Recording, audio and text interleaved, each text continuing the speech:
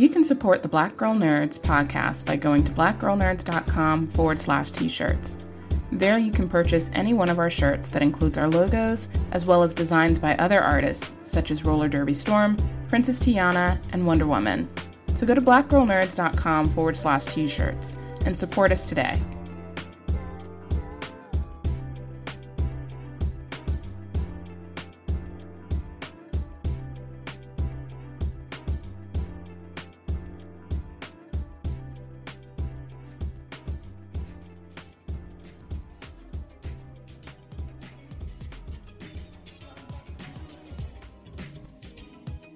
This is Shanae Gibbs. This is Chanel Gibbs, also known as the Gibbs Sisters. And we're on the Black Girl Nerds podcast. Hey guys, this is Morgan DeBond, CEO and founder of Batty, and you're listening to the Black Girl Nerds podcast. Hey y'all, my name is Jake Choi. I'm an actor. I've been in, TV dramas and comedies like Law & Order SVU, Broad City, Younger. I have 2 films coming out, hopefully in 2016. And you are listening to the one and only Black Girl Nerds podcast. 안녕하세요. 제 이름은 최재익입니다. 저는 연기자고요. TV 드라마에 나오고 영화에 나왔습니다. 지금 우리는 Black Girls 팟캐스트에 인터뷰하고요. 네, 잘 부탁드립니다.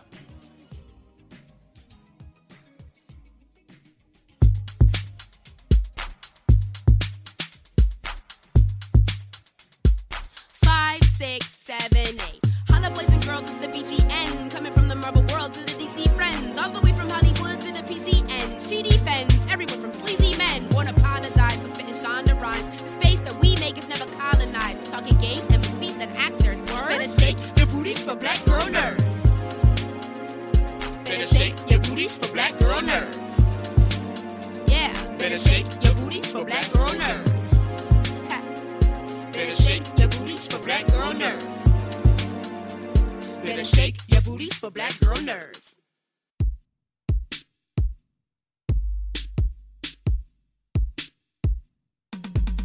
Thank you for tuning into episode 67 of the Black Girl Nerds podcast. My name is Jamie, and I am your host.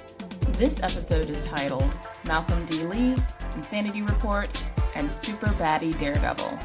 So in segment 1, we invited filmmaker, producer, and actor Malcolm D. Lee.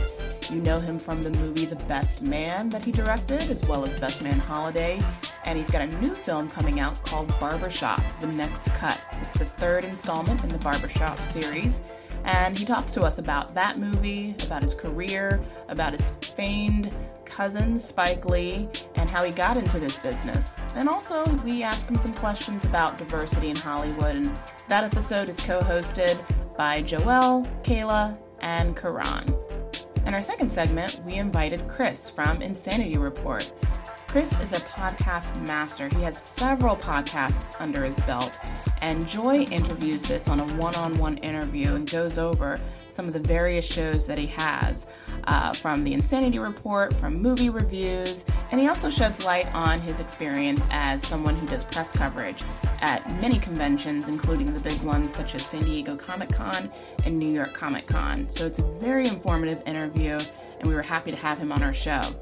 In our third segment, we have Joelle, Kayla, Karan, and new podcast host Gabrielle to talk about Batman vs. Superman and Daredevil. So we get into it. We talk about what we hated about Batman vs. Superman, what we loved about the film.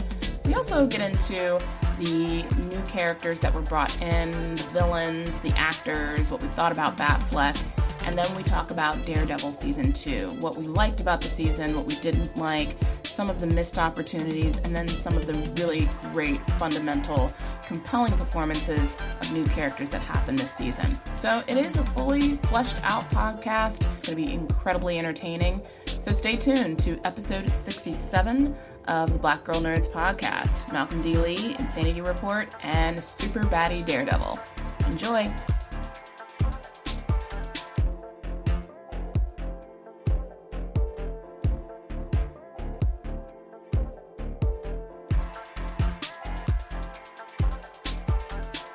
Malcolm Lee is a film director, screenwriter, producer, and actor. He's directed such films as Undercover Brother, The Best Man, Roll Bounce, Welcome Home, Roscoe Jenkins, and Soul Men. He directed an episode of the sitcom Everybody Hates Chris. And he's the cousin of filmmaker Spike Lee and a graduate of Packer Collegiate Institute at Georgetown University. He directed an installment in the Scary Movie franchise, Scary Movie 5, and he directed The Best Man Holiday. Currently, he has a new film that's opening up, which is the third installment in the Barbershop series. It's called Barbershop: The Next Cut. Take a listen to this segment with filmmaker Malcolm D. Lee.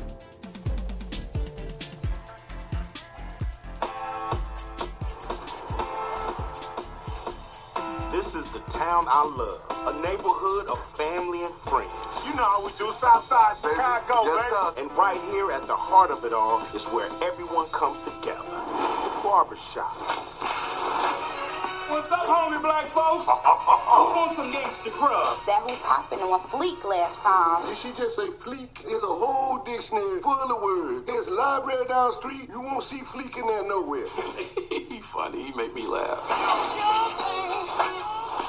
What happened in the barbershop, Calvin? We used to come here to get away from women. Me and Angie, we was both struggling to keep our shops afloat, so we had to work together. Saved us both. I can't believe y'all put all that money on your heads and then don't be having the money for your rent. With this here and this booty, Damn. it's like walking around with a black Amex. And I never get denied. Why y'all always got to take it there? Streets is crazy right now. I damn near got robbed the other day. I got robbed twice and got my ass beat by the second robber for giving all my money to the first. She wasn't playing.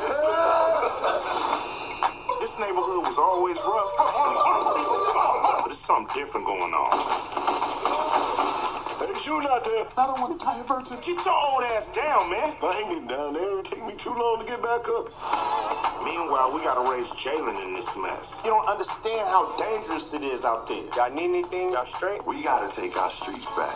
We put our minds together, we gonna get some solutions.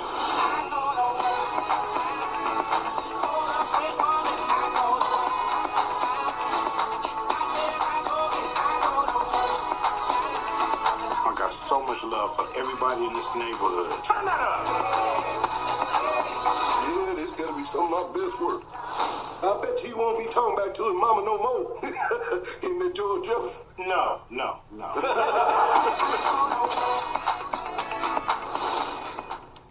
Welcome to this segment of the Black Girl Nerds podcast. My name is Jamie. I am your host. Thank you so much for tuning in. For all of you film geeks out there, this is a very exciting show for you, and I am stoked to have this guest on because I've been a fan of his work for many, many years. We have Malcolm Lee, filmmaker. He's done The Best Man sequels. He's done Scary Movie 5, and he's got a new film out, another sequel to the Barbershop franchise called Barbershop Next Cut. Thank you, Malcolm, for being on the show. I was about to hang up once you said Scary Movie 5, but I'm going to stick with you guys. Own it. That was a good movie. I know. I should. It was a dark time in my life, so. Kids needed tuition money, and I needed a mortgage, so, Keeping it 100. You got to do sometimes. Scary Movie 5. Awesome. And we have our co-hosts tonight, Kayla, Karan, and Joelle. Thanks, ladies, for being on the show. Thanks for having us. Hey, guys. Hey. Hello. So, Malcolm, I want to first, again, say that I'm a huge fan of the Best Man films that you directed. And I'm so excited for Barbershop Next Cut, first of all, because I love the Barbershop movies. My mom and I, we've seen the first one like a million times, and we can recite like all the lines from the first one. But tell us, how did you get into filmmaking in the first place? It's an interesting question. I mean, I think from a very early age, I was interested in the fine and performing arts. My parents, well, my father in particular, my father's side of the family, were all musicians. And so, being in performing arts was always a part of the lineage. And my father's parents stressed education and music for for my dad and his brothers and sisters.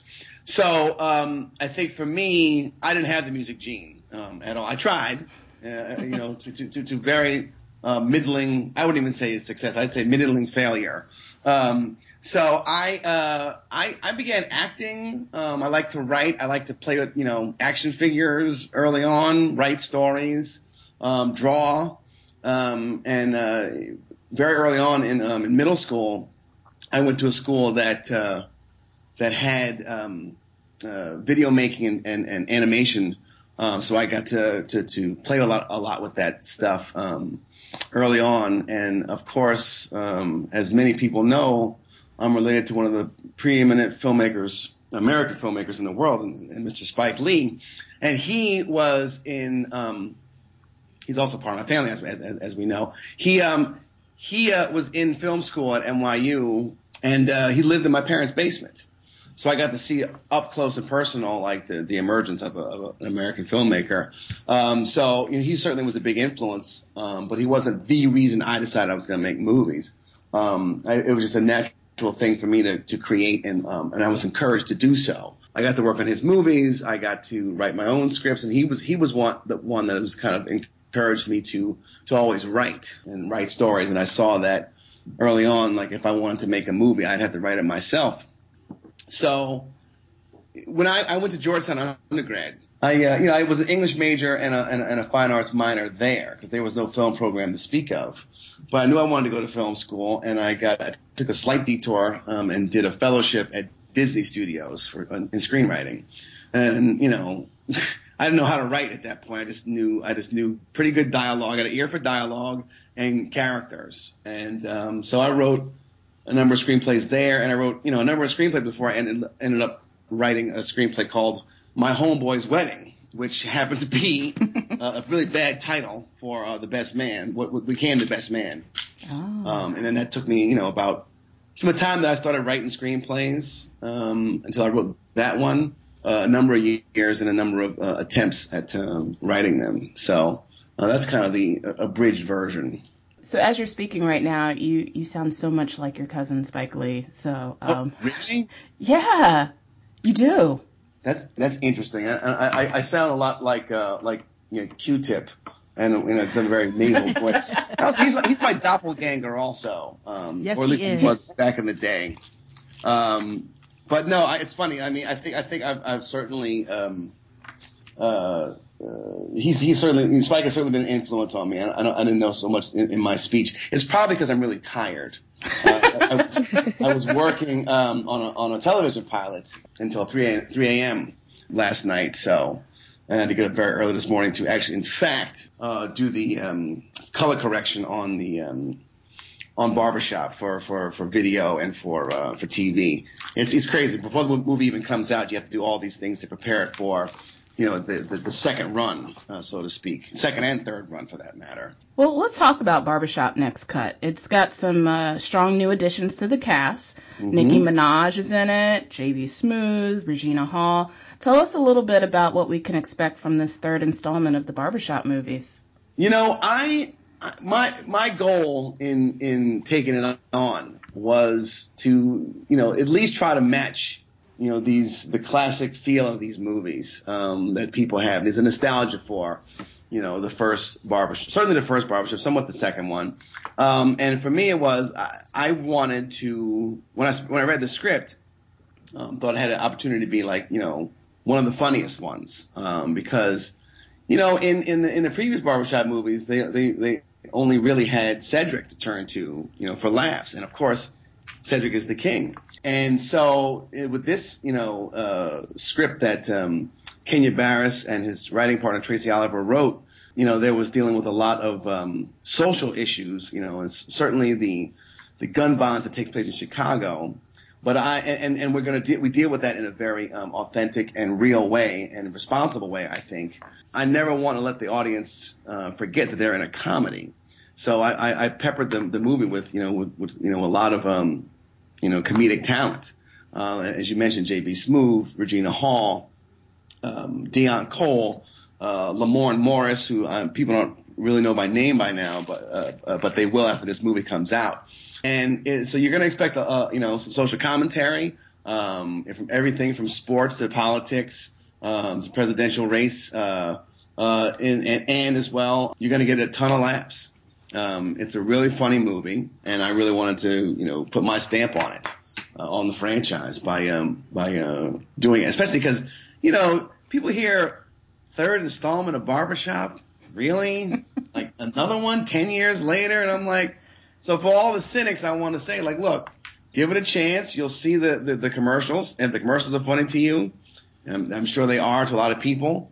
Believe it, you're only getting a small smidgen of how funny the movie is. The audiences really, really enjoy this film, and we had a fun time making it. Yeah, so we have Nicki Minaj and Common, Anthony Anderson is back, and it's a great cast, a great group of people, and we had about 3 to 3.5 weeks in one room, and you would think 15 people in one room all looking for speaking space might be get on each other's nerves, but I tell you, it was a real camaraderie on and off the set with this group of people. We had a lot of fun together. I am a huge fan. I was really excited. Thank you. When I found out we were doing this interview. And I just want to say that, Best Man is one of my all-time favorite movies. Yes. And you have found a way to successfully avoid the sequel curse with the Best Man holiday. I was so excited. My mom emailed me 2 weeks before the movie, like, I got my tickets. Are you ready to go? I was like, I love your mom. Okay, it's Morris Chestnut. It's my mom. It's a given. Got it. But you avoided the sequel curse because the movie was so enjoyable. How did you apply that going into the Barbershop franchise? As you said, it's the third movie. Some people are like, oh, the third, but I was actually very excited. I remember seeing the very first Barbershop and going to see the second one at the theater. So how did you go into it thinking, let me freshen this up and put my take on it? Well, like I said, I was blessed with a very, very good, inventive script by Kenya Barris, who is the creator and showrunner for Blackish, he had a lot of the tropes of the original Barbershop, plus the Barbershop and the Beauty Shop are now combined into one space. So you got a male perspective and a female perspective. Battle of the sexes constantly going. In addition to the social things that construct that are going on. And the emotional spine of the movie really is Ice Cube's character and his son, and trying to keep him from the lure of the gangs that are in Chicago, that are plaguing Chicago, especially young black men.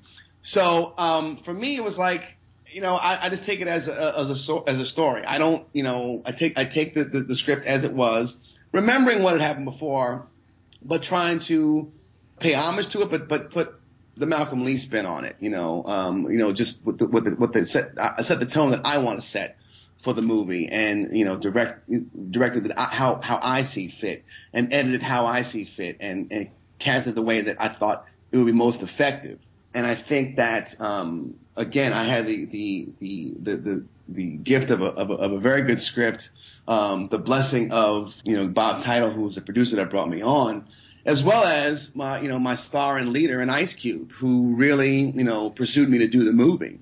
And I saw it as an opportunity to work with him, because I hadn't done it in the past, and we've been kind of like circling each other for years, and this was just like a match made in heaven. He said to me early on, man, we like peanut butter and jelly. I don't know who's peanut butter and who's jelly in the scenario, but I'll take it. I'll be either one, because I love Ice Cube.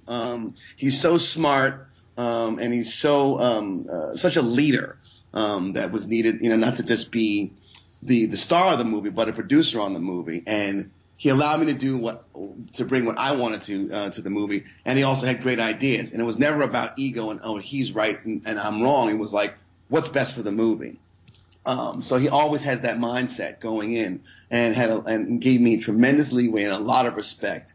So, I think fans are going to have to see, what they think. My goal in it, and no disrespect to the previous movies, was to make the best one of the three. Otherwise, why am I doing it? I want to come in and not only revive the franchise, but make it a standard bearer of it. And I think that we certainly. I've got a lot of people who have said that they feel it is the best one, that it's really funny, and that it has something to say. So, I'll let, other people decide that, but that was certainly my goal in doing it. It's just like, when I went to do the, the sequel to Best Man, I felt like, well, if I wasn't going to make it better than the first, or at least attempt to, like, there'd be no reason to do it. That's perfect. That's like the best answer. Like, you want to, I like that you're challenging yourself, and you put it out there. But you also touched on the issues that are addressed in the movie with the community within Chicago. What message are you hoping that the audience will take away after seeing the film? I think that everyone knows, if you don't know about Chicago, if you're not living in it, it's hard to know exactly what the perspective is from people who live there. And so I think that for those who live in Chicago, they're in especially in the South Side, and a lot of inner cities in America, it is, people call it a war zone. I think it might be a little broad of a term, but it's certainly not a normal way of life. It shouldn't be normal. People are being killed on a daily basis, or at least being shot on a daily basis, in mass numbers. And of course, there are people that look like me and look like you, and people who are gangbanging and people who are just innocent bystanders. And we touch on that in the movie. It's a big fabric it's a big part of the fabric of the film. In that, there's a foreboding danger that always can invade the safe space, which is the barbershop, where you're supposed to be able to go in and, come out feeling great about yourself and learn some new, some new vernacular, some new culture, some new, dances or whatever, or you talk about politics. But, in that safe space where you can also leave your children, to get, groomed, there's this foreboding danger that could invade it at any time. So I really wanted to touch on that. But at the same time, even the people who are causing the mayhem, give them some humanity. As crazy as a lot of people are acting out here, they come from somebody. They came from, a mother and a father. They are a person. They've lost their way quite a bit. And I'm not saying that they're not at fault. But there's a lot of things that are against people out there, especially, black and brown people. And I think that, my message for the movie is that, hey, there's a problem. There's a lot of self-preservation that has to happen. We have to be responsible for ourselves. I mean, despite, the things that are going to go, be against us, whether it's, institutionalized racism or police brutality, we have to take responsibility for ourselves as well. And that's what the message of the movie is. Like, the barbershop takes it upon themselves to try to do something about the violence in the neighborhood by giving, asking for a ceasefire for 48 hours by giving free haircuts and styling, to try to stave off, what could be an inevitable government situation with them. So, Mr. Lee, when exactly did you know? Ron, yes. Mr. Lee is my father. Tell him I said hi. I will. I really want to talk a bit about your career. You've had an amazing career thus far, and I'm sure there's a lot more to come. But when exactly did you know you wanted to direct? I wanted to act for a while. And I remember it was like all through high school I was acting, and I think I just came to directing kind of naturally, because I'd find myself on stage with my fellow actors mouthing their words back to them, and sometimes giving advice on how to deliver a piece of dialogue. I think that I'm very comfortable with being in charge, and I like the creative process of not only writing screenplays and characters and developing those kinds of things, but I also like working with actors that will help bring that to life. Mm-hmm. And I think that I will say that Spike was an influence, but it was more of a natural thing for me. By the time I got to college, or actually before that, I remember watching Entertainment Tonight one night, and we're talking about an open casting call, and I saw on the television, that there was a line around the block Like, I mean, like, it was a Star Wars line for, an acting job. And I was like, it's like that? Like, I don't know if I want to do that. I don't know if I want to, be involved in a cattle call like that. So that kind of shifted my thinking a bit. And then, as I went into college, I acted in some plays, but I also took on the prospect of directing. And again, I had done a couple of short films in high school and did some short films in undergrad as well. And it just gravitated toward it. It was, I found out that between my junior and sophomore year, I took a class at NYU for 6 weeks that my cousin actually paid for. And it was 6 weeks. He had to make 5 short films in 6 weeks. And it was really intense, hard work. And I remember being tired. I remember being at times frustrated. But by the end of it, I was like, my God, I love this. I love what I'm doing. And I don't see myself doing anything else. And quite frankly, I'm not qualified to do anything else. If this dried up, I don't know what I would do. I think it was sometime in college, but I knew by the age of 19, I wanted to make movies. It kind of encompassed everything that I was interested in, because you could tell stories about pretty much anything. And I had interest in politics and interest in sports and interest in movies and theater and acting and law. And I felt like all these things could be encompassed in under the umbrella of film, or creating content. Well, now what people like to call creating content, because it's not all about film now. It's like television and digital downloads and whatever else. I mean, I guess I am in the category of content creator, because it's not just about movies for the big screen anymore. So I would say, yeah, in college, undergrad, I knew I wanted to make movies. Is there anything you would have done differently on your career path? You learn a lot along the way. I don't know. I mean, I certainly have had some missteps and some things where I was like, that was a big blockbuster movie that was offered to me. I probably should have done that. But, hindsight is 20/20. And I don't think I would trade my experience, for anything. It just helps me grow as a person and as an artist to, make mistakes and have missteps and learn from those. I think that, if I didn't, I wouldn't. I probably would never have written The Best Man if I had earlier success with my first screenplay. You know what I mean? Mm-hmm.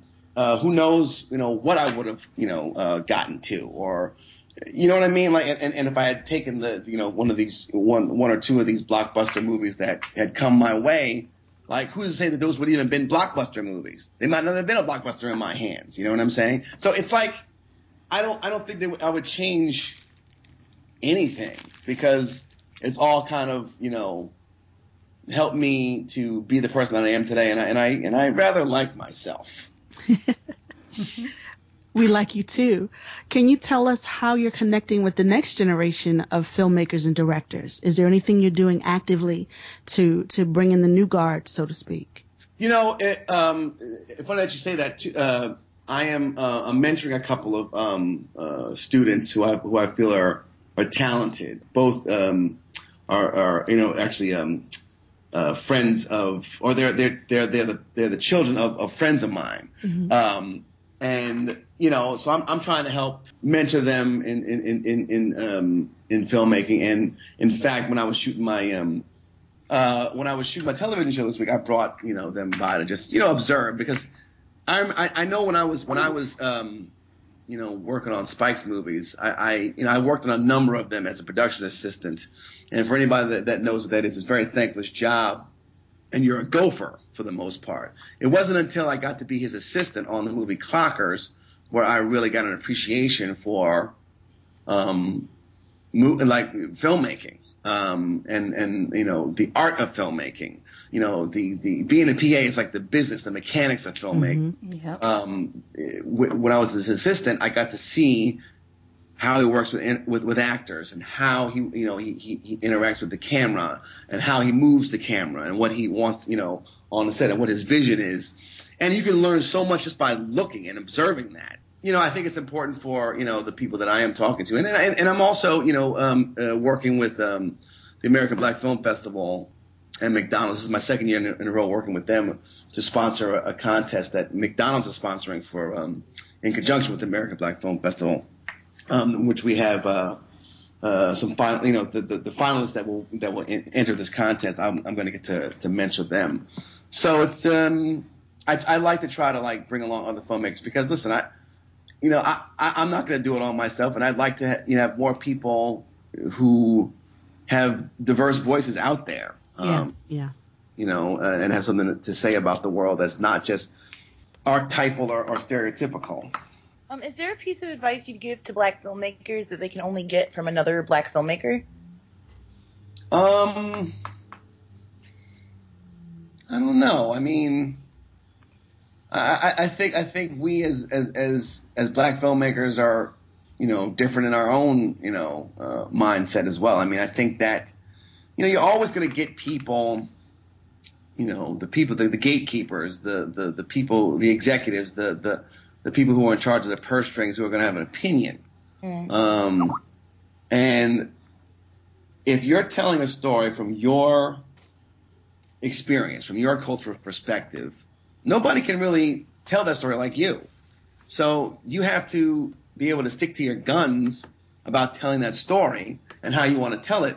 That does not mean that you're pig-headed about it and that you're don't listen to good advice. You take what opinions matter. You address notes the way you should address notes through your own filter, and that's something that has to be learned as well. Like what to take and what to dismiss. I think that one note is just an opinion. Two of the same note is a note. It's confusing people. It's bumping people. And unless you really have a strong opinion about why it needs to be X way, you should listen to that note or at least take it into consideration. Because believe me, when I was younger and even now, I'll hear an idea and I'll say, oh, that's ridiculous. That's preposterous. I'm never going to do that. and then you look at it and you say, well, maybe. What if I were to consider it? Every note is worth considering, even at least for 5 minutes. Say, okay, well, if I do that, what's that going to mean? But at the same time, you have to be strong in your conviction about what you want to do and how you want to do it. So it's a balance.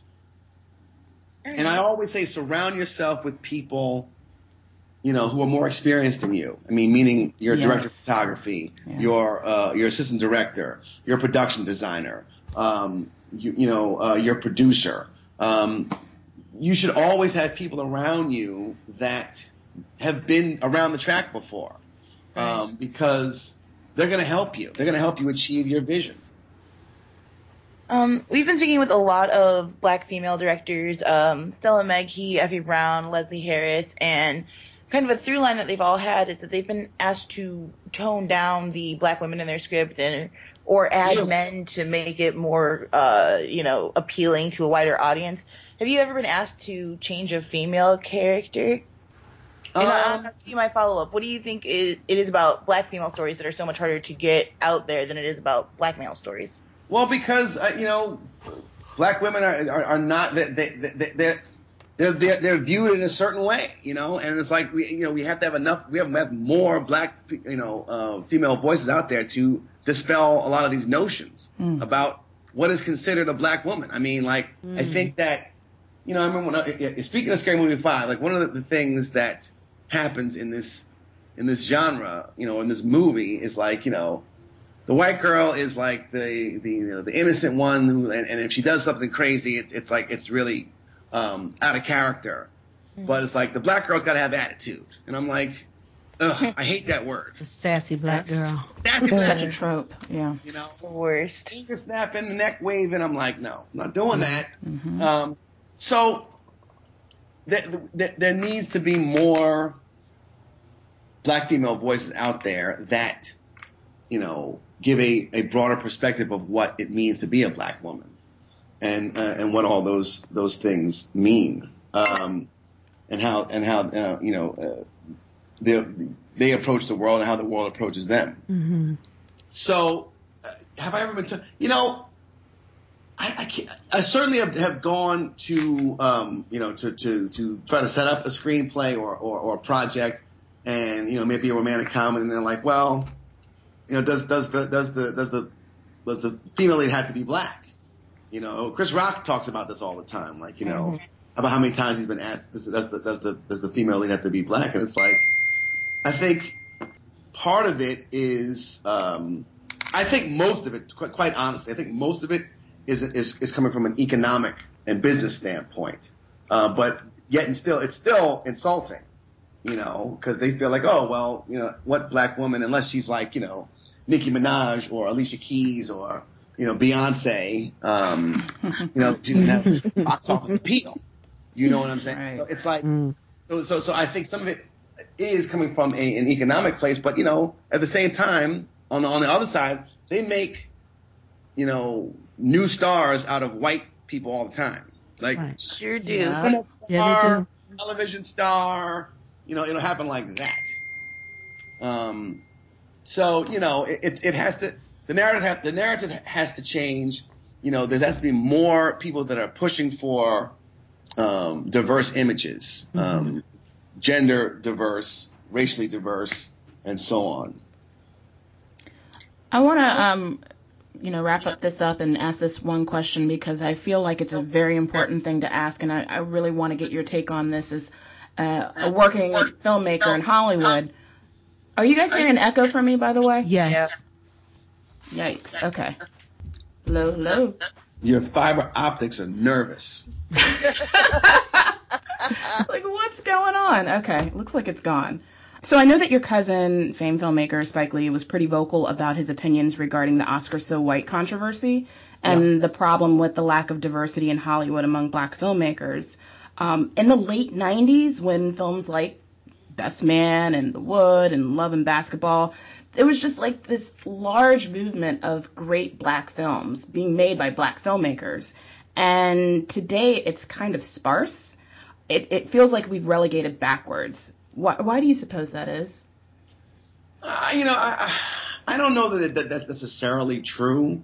I mean, you know, I think these things go in waves. I mean, I remember when Best Man Holiday came out, that year, 2013, there were, and this is not a large number, but there were probably about 20 to 25 movies by, for, or starring African American actors that were all very different that came out that year.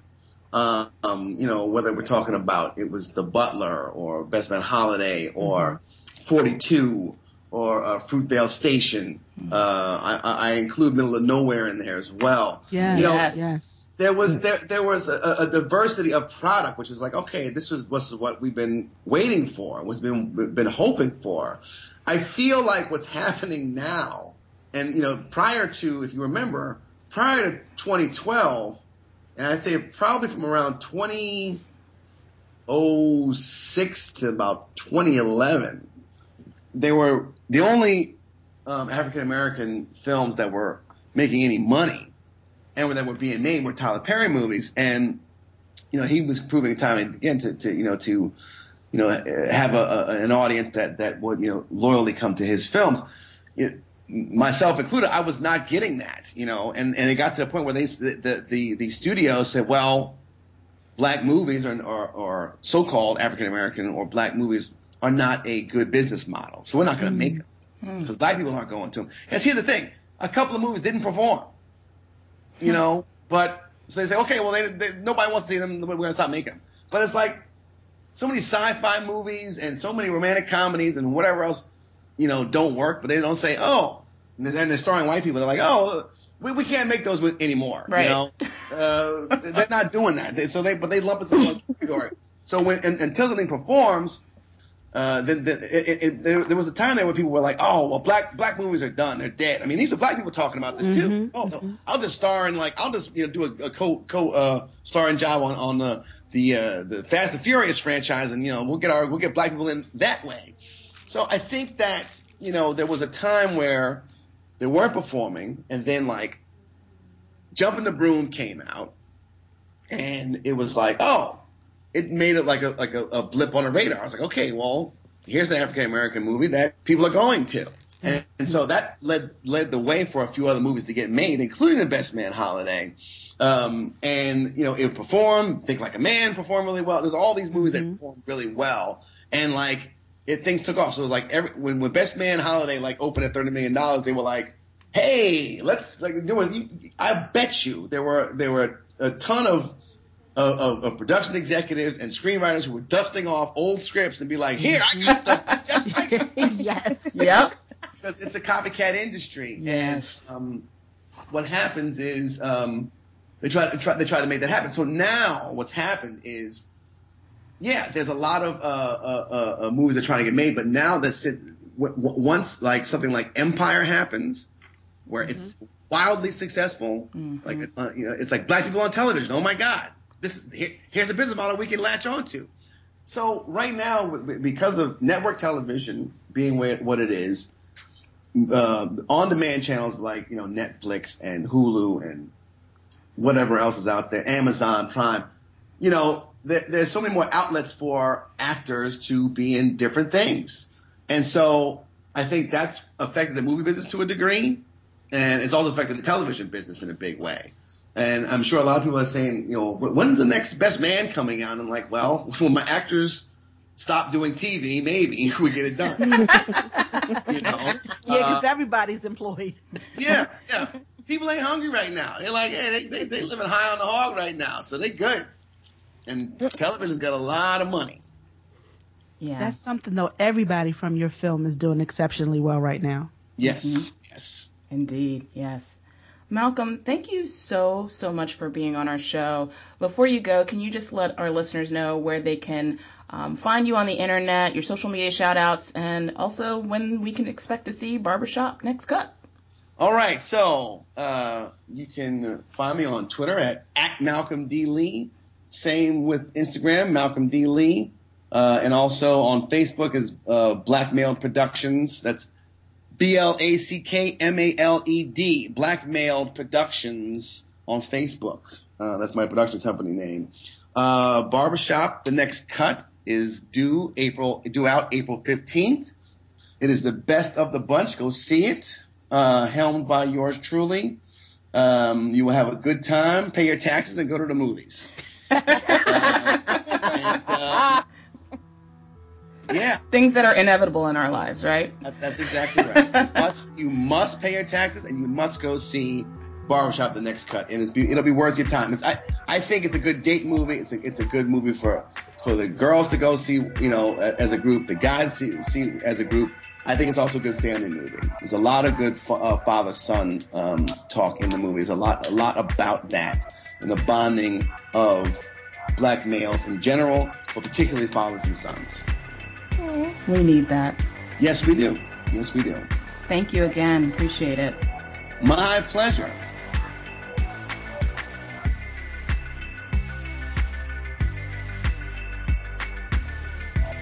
Chris is the founder of MovieTrailerReviews.net. Some of his podcasts includes Insanity Check, Character Corner, and Movie Trailer Reviews. The MTR Premium Network has several shows, including Comic Book Club, Hell No Cupid, Reminiscing with Chris, and Scarestalgia.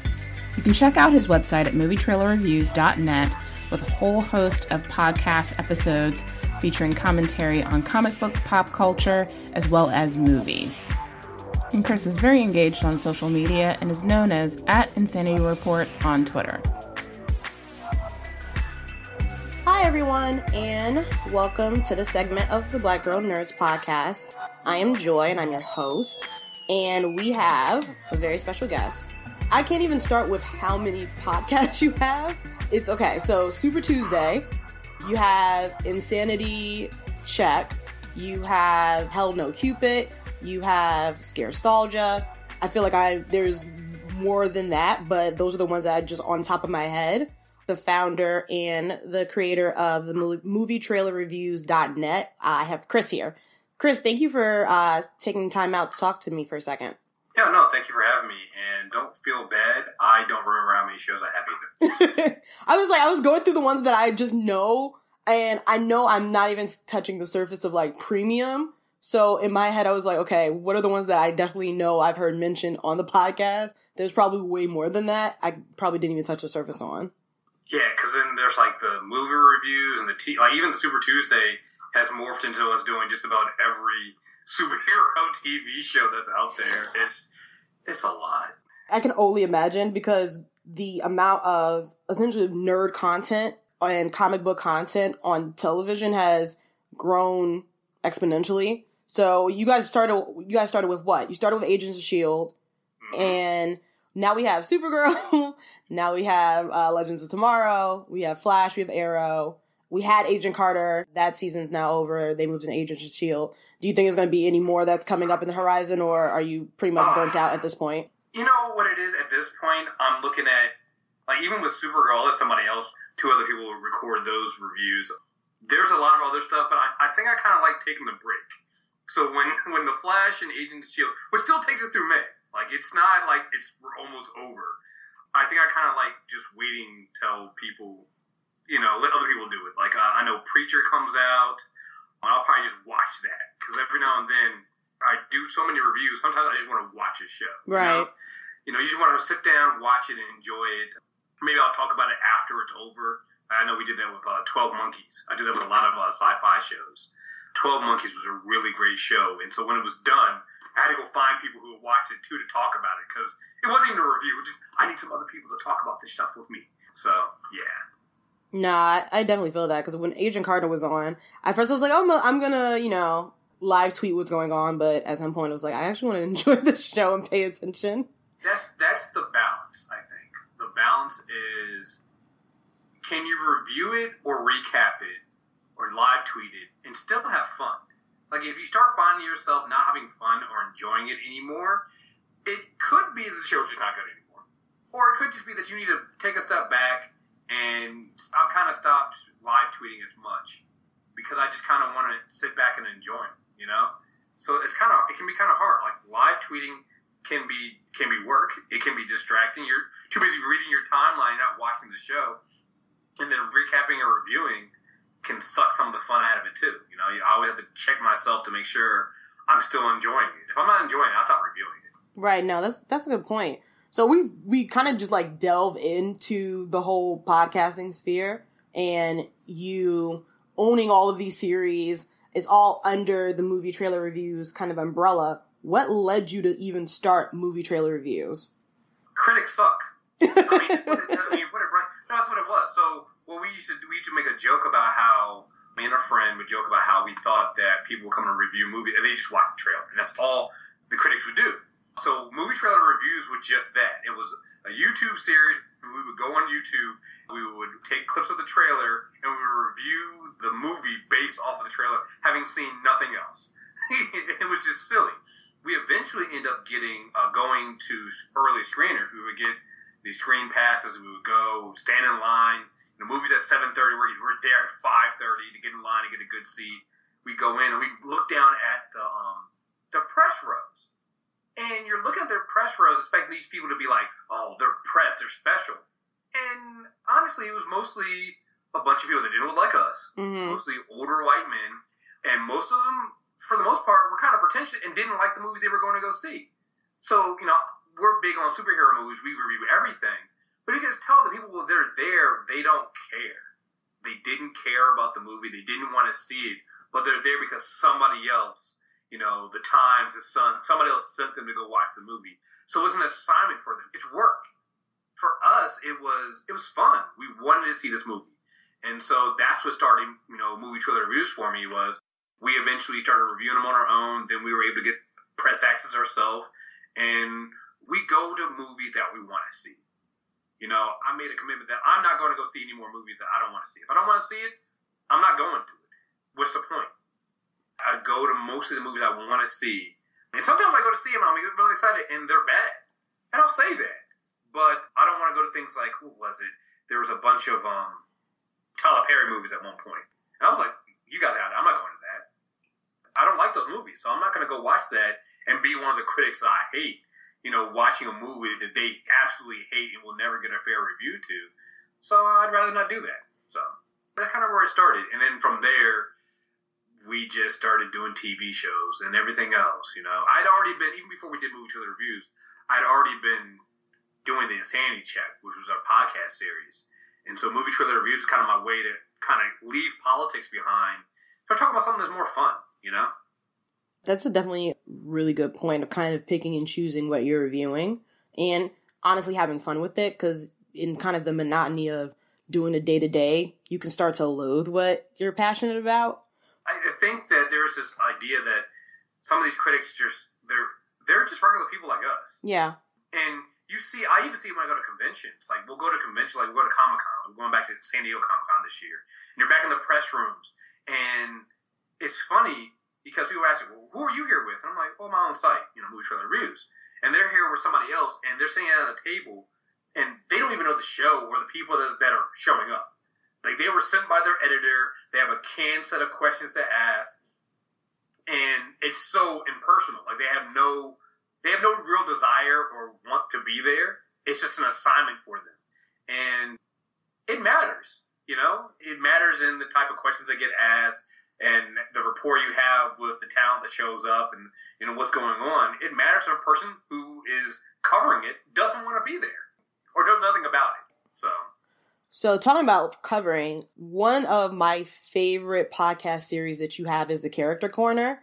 And I assume that out of all of the prep work that you have to go into for any of your podcast series, Character Corner has to be number one. I just saw you tweet recently that you added 24 gigs of Wonder Woman comics to start researching for the Wonder Woman Character Corner that's coming up. Yeah, on Saturday. Right. Yeah, that's why it was so ironic that you hit me up about doing this interview, because, like I said, we're literally, you know, preparing for our Wonder Woman series. And, yeah, it's the funny thing about it, it's a lot of research, but it's also the most fun because it's the most free. Like, we have another comic book show, so our premiere show, Comic Book Club, where it's just one, you know, a couple volumes of a series, and that's it. We're just kind of right in there. With the Character Corner, I wanted something to replace the Comic Book Club for people who aren't premium members, but still talk about comic books. And I always thought that, hey, people are watching these, going to these movies. Everybody's always, oh, well, I know what Wolverine does, or I know about this character, or Scott Lang's not Ant-Man, all this other stuff. Then you go to read the comic books, and you're like, oh, no, guys, you guys just haven't been reading comic books in forever. So the idea was to kind of bring this stuff together and just start kind of delving into these characters that we're seeing that are getting on TV, that are getting in movies, and or just characters that people might be interested in talking about. Like I said, we're doing Wonder Woman. It honestly depends on the character we're doing and who the character's by. Like, if it's Marvel, it's actually easier. Marvel has an unlimited app, so I can kind of just go in, and sometimes they even have, like when we did Scott Lang and when we did Sam Wilson, they actually had on their Discover page, read more about Sam Wilson or read more about, you know, Scott Lang. And for $9.99 a month, I can get like an entire back catalog of almost all of Marvel. So it makes it so much easier to find books. DC, a little bit harder. I'm not going to say I have to go the illegal route. Sometimes I do buy them.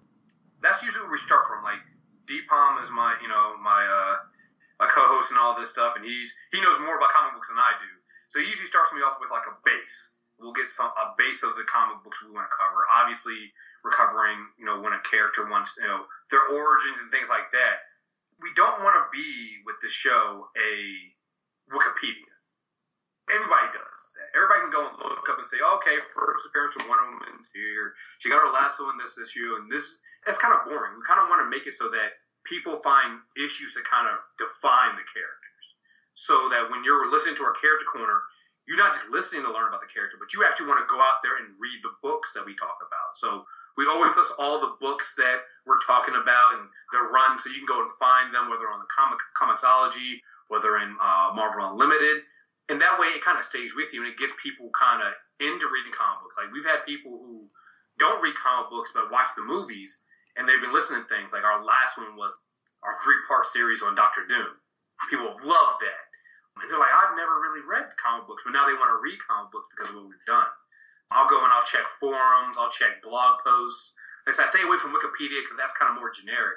But I try to go to like places where, you know, fans of these characters are talking about like their favorite runs. Like, oh, I love reading this issue about Wonder Woman, or this Batman and Superman, they had a Wonder Woman run where they did this and that. And so I like kind of doing that and kind of getting in where the fans of these characters are talking about what they like to read so that we can go and read them and discuss them and then, bring in more people into reading them.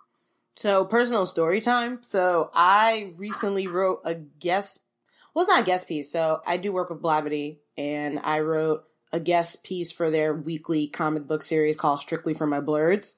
Because it's Women's History Month, it's all women who's covering the weekly series. And so, I did mine on Amanda Waller. So, I'm typing late last night, coming from work. I actually listened to your character corner to figure out where do I begin.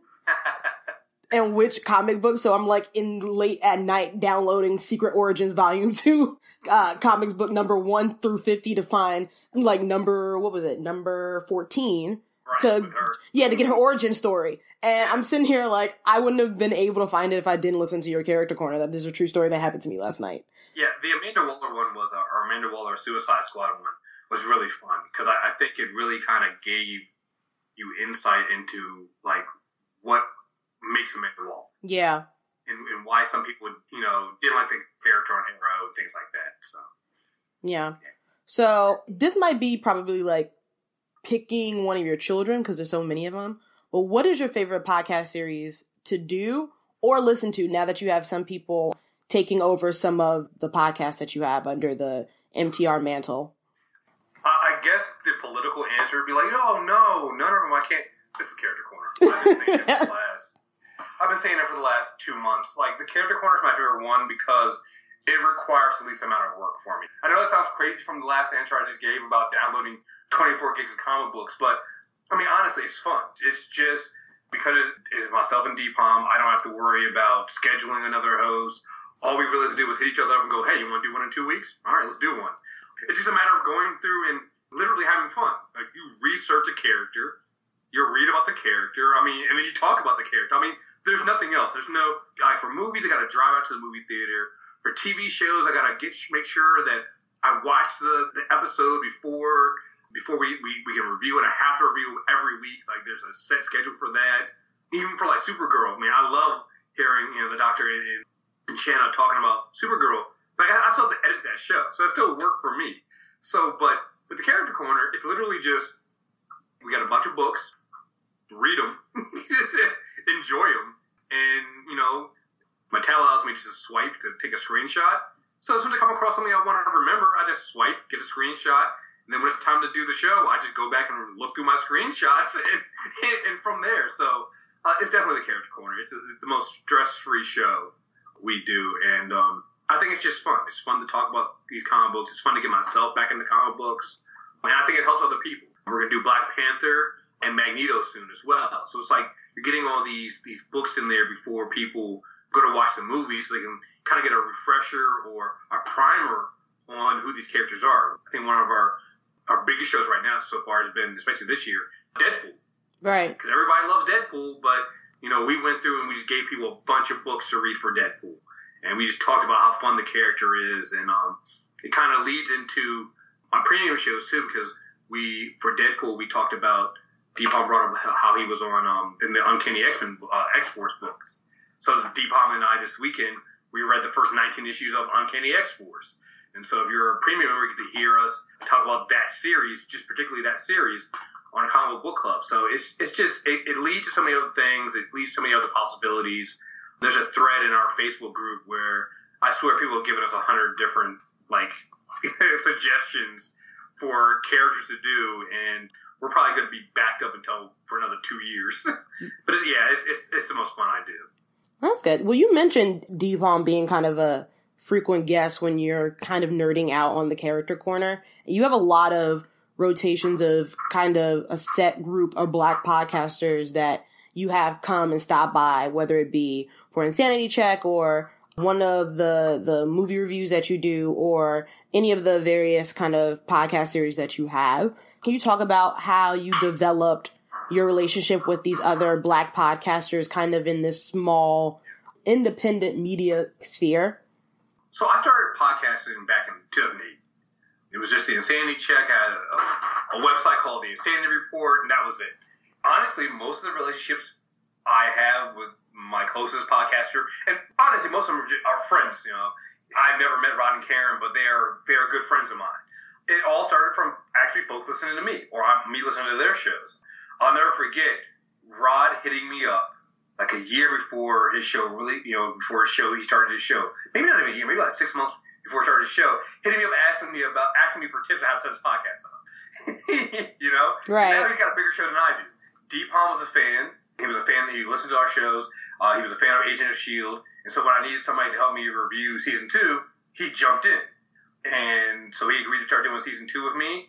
It's kind of gotten out of hand because now we review everything. It's Agent of S.H.I.E.L.D., all the CW shows. It's me and D-Palm have gotten way out of hand with our shit.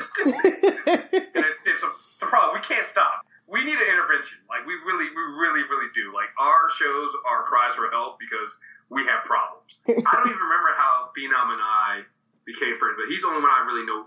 Like, not the only one, but I see him every week when we go to movie screeners. So, you know, he comes to my house, we chill. He's my road companion when we go conventions. So when we do New York Comic Con, we're always driving up together. He takes photos, I do video. We kind of tag team everything for the site. And I have Justin from 3/5, Sterling and Quita and all them from Gaming and Then Some. I mean, it just became, they were friends of friends or listen to our podcast. I listen to them. I would come on their shows. They would come on mine. And we just kind of built that bond. And I think also all of us have played Xbox. So that helps because, you know, you sit there and play Xbox for hours and hours. There was one time I played Destiny with, I think Sterling. It was 9 hours. So you're saying that the podcasters that X together stays together, essentially? Yeah. Basically what it is. Yeah, I remember when we first started, all of us got together. It was Where's My 40 Acres with Phenom and them. It was Black Eye Tips, and then me and the Santa Pool. We did Four Loco podcast show. I remember this. Yeah, we did a marathon show, and I think we had been talking before, but I think that's what really solidified us. Like once you get like completely wasted together on a marathon podcasting, you can never go back. And so we did all 3 of our shows, and mind you, our shows go from 2 to 3 hours each. Right. So we did like an 8-hour marathon of us drinking Four Loko and also podcasting at the same time. By the time we got to the last show, speeches were slurred. We were completely wasted. It was bad. But again, once you do that, that's how that bond forms. And we've just looked out for each other all the time. I mean, I think, you know, we don't always all agree on things, but I think our biggest thing is just to respect each other and to have fun. Like, that's our motto. To go out there, have fun, and enjoy fun. And we all like the nerd culture. You know, let's just have fun doing it. So nice. So one of the things that I love about the podcast and what kind of resonates with me when I listen to, particularly like Insanity Check, is you mentioning like little tidbit stories about your job. So you have a full-time job while doing all these reviews, all these podcasts, all these character corners, right? I also have a full-time job, and I do that plus writing, plus now newly podcasting. So my question is, how do you balance all of that? I'm assuming you've been doing this for a while because you said you started essentially MTR since 2008. How have you been able to juggle the full-time 9-to-5 grind and then have the energy to continue doing what you're doing with the MTR network? Wow, that's you sent me this question before, and I looked at that. I started to kind of jot down like how I could answer that, and I'm still trying to figure it out. To tell you the truth, I mean, seriously, there are days like Saturday I ended up recording with 2 TV show reviews and a Sandy check, and there's 4 shows this weekend. Sometimes there's 4 shows in a day. I honestly don't know how I do it. Sometimes I'm literally a walking zombie. But I think the biggest thing is I love doing it. Every show I do, there's some it never feels like it's work, but it never feels like work I hate. Right. And so because I love doing it, I can go that extra time of not getting sleep. I can suck up that one day. And there's perks to it. You know, and I think that's the thing I look at also is the perks I get. Like I get to see Batman vs Superman next Tuesday. You know? I look at that stuff and I'm like, oh, well, you know what? I guess I can go without, sleeping until 1 o'clock in the morning, you know? So those kind of things. And it's just a balance. I think, like I said, loving what you do is the most important thing. I've gotten way better at scheduling. So now I try to schedule out, like I've been working on the rest of March and some of April, scheduling out my shows so I know who's booked for when I'm doing it, how I'm doing it, and things like that, and try to get it on the calendar. It's about just taking time for yourself. Like, I have no problem letting people know, hey, there's no Insanity Check this weekend. Or, hey, I need to take a break. There's no, premium shows this weekend or something like that. Like, I think that's the important piece of making sure that you're doing your podcast and you're doing your site. You also have your full-time job, but make sure you have some time for yourself. And I think that's why the Character Corner is so much fun to me, because I can kind of just go down this rabbit hole of reading comic books. And while it's technically research, it's also fun. I enjoy doing it. So I can kind of knock two birds out with one stone that way. Yeah, I mean, it's hard. And depending on the flexibility of your job, it can be even harder. Like, I'm now back in the office. Before, for a lot of times, I was working from home. So it made it so much easier. Right. Now I have to, I'm getting up at 5 o'clock in the morning. I'm getting into work early, coming back home, and then trying to set up and get everything together and still find time to eat right, work out when I can, play with my dog, and, I have all the time. So it's making sure that you love doing it and then reminding yourself to have fun and to take time for yourself. Have a vacation. Like, we're going to San Diego Comic-Con this year again. Last few years, I've gone Wednesday to Sunday. This year, I'm doing Monday to Monday. I'm out there early before the convention starts. I can take a few days to myself to kind of catch my breath, relax, take a vacation from work, and then kind of go into doing the convention, because I think so many people don't understand that I go to these conventions, they turn out to work. I'm running around between, like, I think my calendar looks bad now. When it's Comic-Con week, our calendars are disgusting. I share my calendar with Phenom, and we all look at it, and we're interviewed after interview after interview. And you do all the interviews, you're fun, you're happy, and then you come back and you're like, I have 200 hours of interview videos to edit and audio to sync up. I have interview videos from last year's Comic-Con that I haven't touched yet. Do you not hear my silence? Like, I'm like praying for you internally, just based on what you just told me. Yeah, but that's the thing. Like, when we go to Comic-Con, like, Phenom takes well over 200 pictures. I have gigs and gigs of audio and video to take, and you have to make a decision. You have to make a decision of what's worth it. It sucks because you've done all this work, you've taken all this video, and you think to yourself, man, I got to put it up, right? Well, sometimes it might not be good enough. Or sometimes you take a round table, a 10-minute round table, and the only thing you really want is 2 minutes, So you have to kind of pick and choose, and I'm getting better at that, and I think that's what also helps me be able to have a full-time job and do this. Not feeling I have to do everything, because, I can just go and take an interview, but if everybody has the same interview, there's nothing fun in it. And everybody else who's at Comic-Con or somewhere else has the same information, I'll skip it. When I went to New York Comic-Con, we interviewed Mekhi Brooks, who plays Jimmy on Supergirl. Right. He was really cool and really laid back. And somebody asked him a question about the watch he uses to call Superman or Supergirl, and a couple other things. So I took those clips. I just used that. Like, I had a bunch of other stuff, a couple other interviews from Supergirl panel. Those are the only ones I took, though. I took those, interviewed those, put those up. And those were fine. But I have way more, hours of video that I could have used. I have to make sacrifices. I'm only one person. I'm still a small site. We're still working together. So it's either try to rush and put everything up and get a small return and be completely dead and have to go into work and work 8 hours and do all that stuff, or pick and choose what I want to do, put some small things up. Maybe later on I'll put the rest of the unedited stuff up later on if I want to.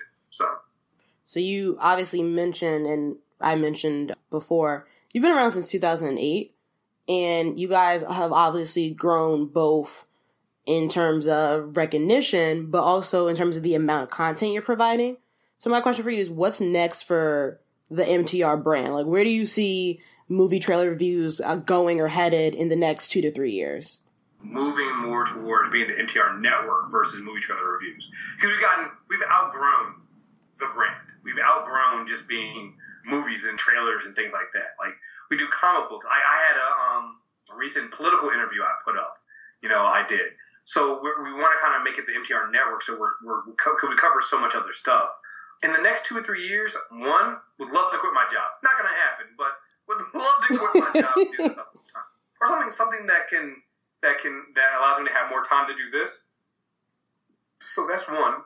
And two, I was talking to somebody else about this earlier. I was getting a lot of South by Southwest press stuff.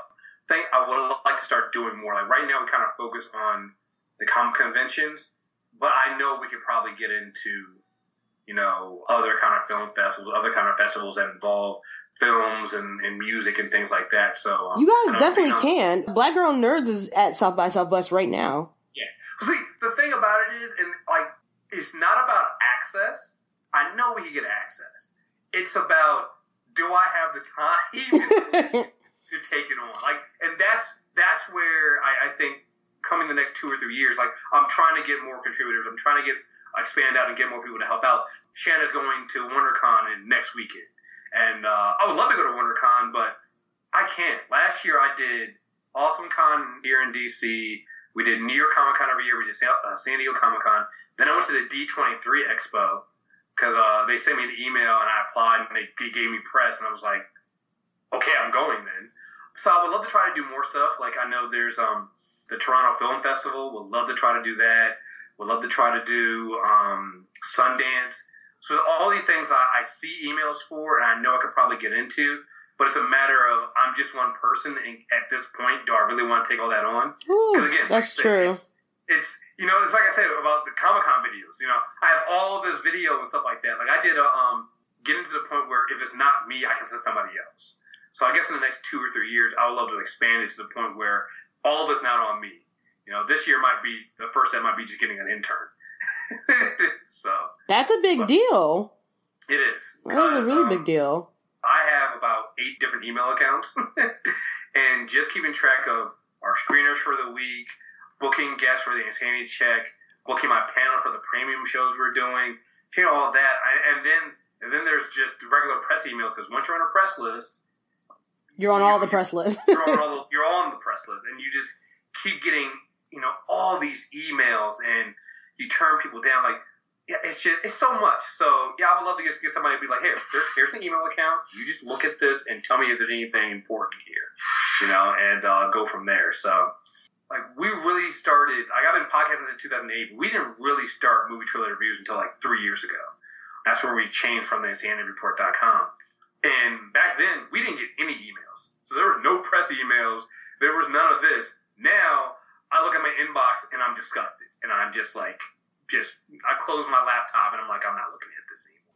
Those are good problems to have. And as someone who kind of came late to the MTR network train, I started listening, and don't judge me, first thing I listened to was the Age of Ultron movie trailer review. Hand to God, that was the first thing I've ever heard from you guys. I thought it was so hilarious just having a group of people just kind of talking. More importantly, I love to hear reviews from people that look like me and who give honest, not only honest reviews, but ones that have actual facts and receipts attached to it.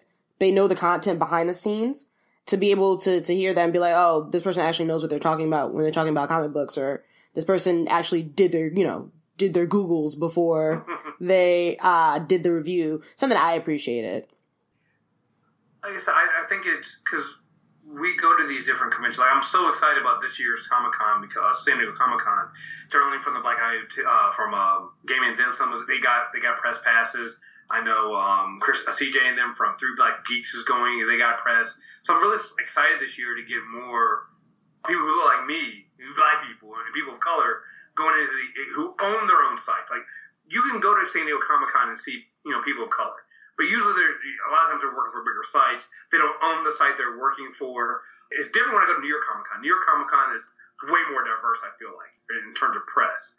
When I go to San Diego Comic-Con, it's not unheard of for me to be one of the only people of color with his own site sitting there. A lot of other times, it's who's professional too. Because some people are out there, and you can just tell they're just happy to be there, which is fine. But I'm there, but I want to be treated just like everybody else's press. Like to me, we're just as good as anybody working for IGN.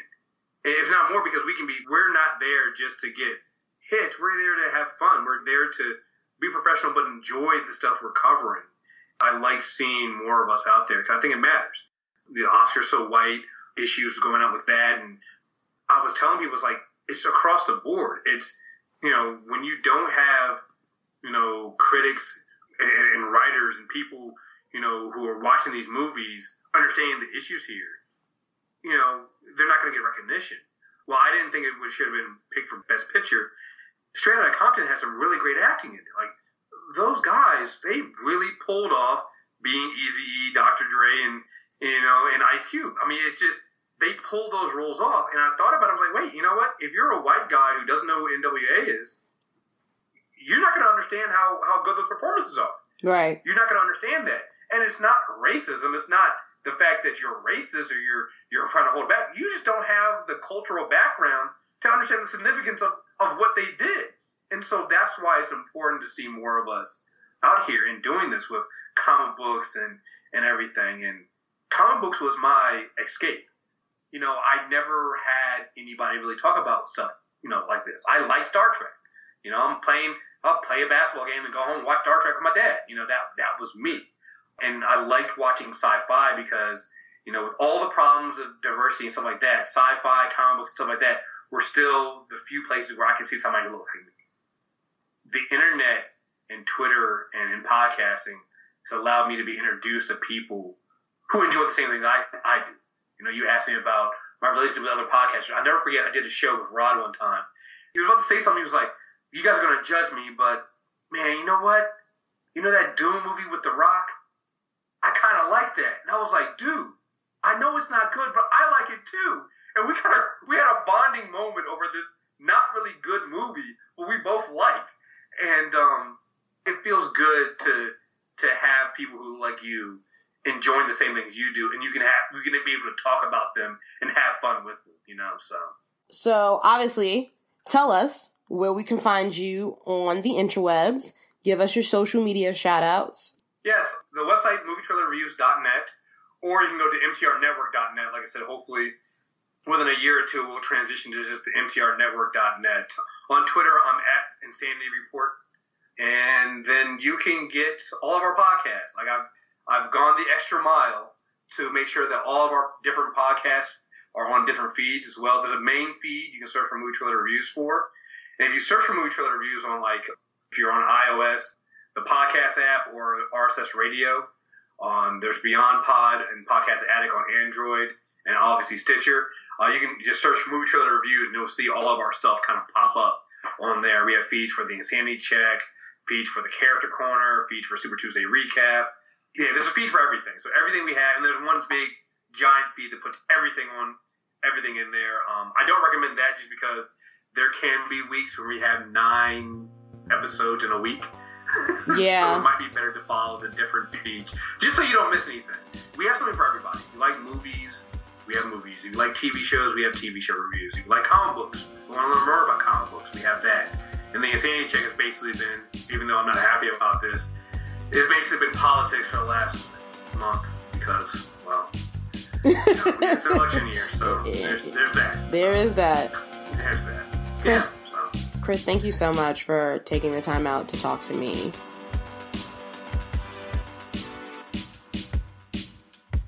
In our final segment, Karan, Kayla, Joelle, Gabrielle, and I talk about 2 major topics that is the talk of the town in the geek subculture: Batman vs. Superman, Dawn of Justice, and Season 2 of Daredevil.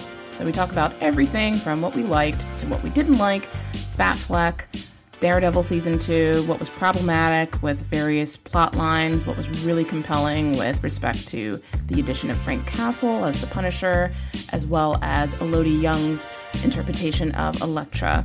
So take a listen to this fun segment where we just all geek out over Batman vs. Superman, Dawn of Justice, as well as Season 2 of Daredevil. Thanks so much for tuning into this segment of the Black Girl Nerds podcast, we are going to talk about some geekified things, okay? So some films and some TV shows have been the talk of our subculture as of late.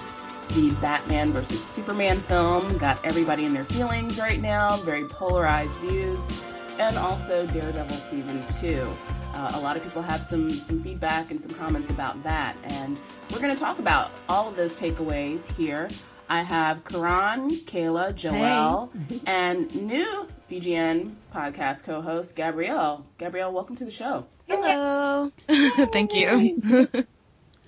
All right, so let's get started with Batman versus Superman. I feel like it's one of the most controversial movies that have come out this year. So, first of all, what did you guys think? Let's do it this way. What did you like about the movie, and what did you dislike about the movie? We'll start with Karan, Kayla, Joelle, and Gabrielle. Okay, what did I like about the movie? The opening sequence was beautiful. That whole pearl drop thing was so in my soul. But I saw the movie in IMAX in 3D. I thought the effects were amazing. That for me made it worth it. What I didn't like was there were so many inconsistencies with the actual story of Batman versus Superman. I was a little confused about not seeing any black people in Africa again. Like not one in Africa. I know. Why? So, were they in South Africa or something? Like, what was going on? No, I don't remember what country they were in. When the desert scene. Yeah. Yes, the desert scenes. They were fighting in Africa, and there was not a single person of color. Well, they were people of color, just not brown color. Yeah. In sight. No black people. Not even in the fight. Yeah. Mm-hmm. So I guess Lawrence Fishburne and an occasional cameo by somebody else is all they need. But I was just that was something that my grandson noticed. Well, to credit Zack Snyder's consistency, it is a Zack Snyder movie. There were a couple of other things I liked. Superman is fine. They shined up his suit. They put some oil on it and added a little gator for textural integrity. Kevin Costner can still get it. Yes. Yeah, Wonder Woman gives good face. The girl's gorgeous, and those labels worked for me. The dresses were hot. What I didn't like was that she was pretty much reduced to the dresses and a yell with a sword. So, but we'll get into that a little later. Jason Momoa is touched by the Lord, and he can do anything. So I think, just that little piece with the hair was everything to me. Yes, and it was Lord. It was really very, very touching to my spirit. It got way down in my spirit. I did not love Lex with hair. I'm not getting that whole thing, but overall, it was okay. I thought visually it was stunning. IMAX in 3D has made me reconsider my entire bedroom to make it a cinematic experience. But other than that, I thought there were some inconsistencies with the storylines, with the character development and the writing, and but that's just me. Okay, so for me, I liked the movie. I did like it. It entertained me. I've never been a huge Superman fan, and I think that's a lot of people. It's like for me, Superman he's that kid on the playground. Well, you're super fast. Well, I'm super fast too. You can stop this. I can stop this too. So I've never been a huge fan of Superman, but I was excited because I love Batman, and so that was my pull into going to the movie. So I did like it. It did entertain me. But what I didn't like was what Karan said. I mean, Wonder Woman was reduced to what she was. And I know we're getting a Wonder Woman movie, but I want to see more. And I think that for me, and then also, I'm sick of not seeing myself. So I don't know why I keep going into these movies thinking I'm going to see somebody that looks like me, and I don't. And that's frustrating for me. Had they gone, and I know it would have been like an uprising, but had he decided he's going to, I feel like it would have been better if we had gotten a Wonder Woman of color, and if she had been black or Latina, it would have been so interesting to see, but we didn't get that. So, yeah, And we didn't get it in Gotham, in Metropolis, or in Africa. So, you know. Yeah. And I'm not seeing myself. So that's my biggest thing with disliking the movie. And I'm so sick of the awkwardness that is Jesse Eisenberg, especially as like he is the male version of Kristen Stewart, and it Wow. You know, I don't. Okay, I'll wait till everybody gets in. I have a few comments about that. But. I'm sorry. Is that horrible? And that is horrible. Yeah. I don't think it's that bad. I really don't. It's the whole I guess I'm kind of like this, but I'm not. And he does it in every role, and I get it. That's his thing. But at least, okay, and people have said, oh, well, Michael Cera is like that. Yeah, but Michael Cera's funny. And Michael Cera, don't give me that every time and then not entertain me. Even as a animated bird, Jesse Eisenberg does that. And I was not thrilled. When they even announced him as Lex Luthor, I was like, oh, God, why? But okay, this is where we're going to go with it. I'm going to give it the benefit of the doubt. And yet again, you know, yeah, that's my piece. I can't. I'm sorry. I can't with him. And I know it might be horrible, but that's how I feel about him, especially within that role. I was like, okay. Yeah. This is Quranic. This is Quranic again real quick. Why didn't the Asian girl who was playing his assistant have a name? You know how they treat Asian characters in these comics. The thing is, I feel like that assistant was based off of a character. I can't be 100% sure. He has like a robot assistant who's also an assassin. And I thought that was her the whole time, and I was really excited for it. I was like, let's do this. I hope she kicks ass. And then, like most of the women, nothing happened. Nothing. It's no story. Disappointing. I can keep what I liked and what I didn't like real simple. I have to disagree with all of you. What I liked was Wonder Woman. She shined. My heart almost burst out of my chest every time she showed up. I was like, this woman is gold, and I cannot wait for the Wonder Woman movie. What I disliked was literally everything else.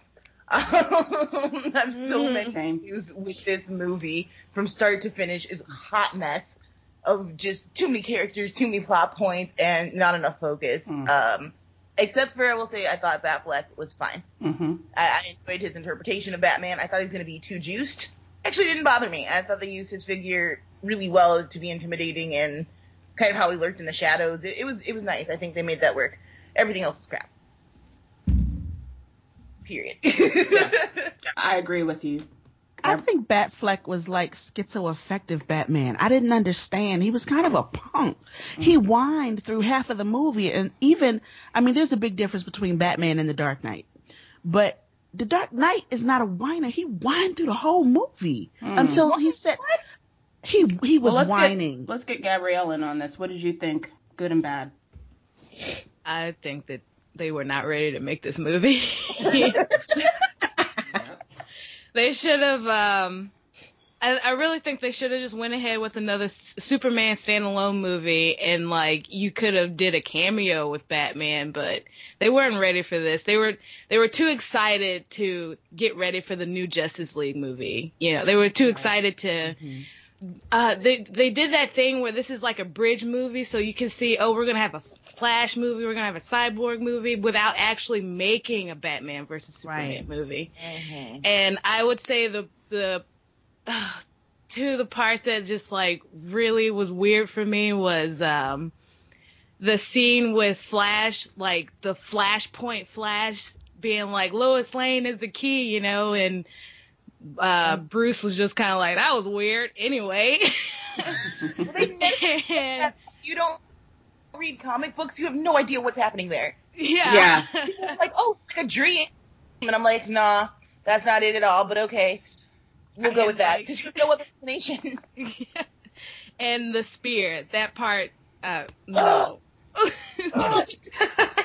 So bad. Yeah. Oh. I didn't even know that was the Flash until someone told me after the movie ended. Yeah. I was like, well, where was the Flash cameo? He's like, you don't remember? It was the scene, in the surveillance camera. And I was like, Oh, I just with saw the some lightning bolt. Yeah, I just saw some random guy like disappear. It did not. He was cute though. Ezra Miller is everything. He was cute. Yeah, but I'm not here for an emo Flash. I'm sorry. I want Grant Gustin. Doing with it. He has long dark hair, but I don't know if he's emo. He's still good. He cannot not be the heart of the team.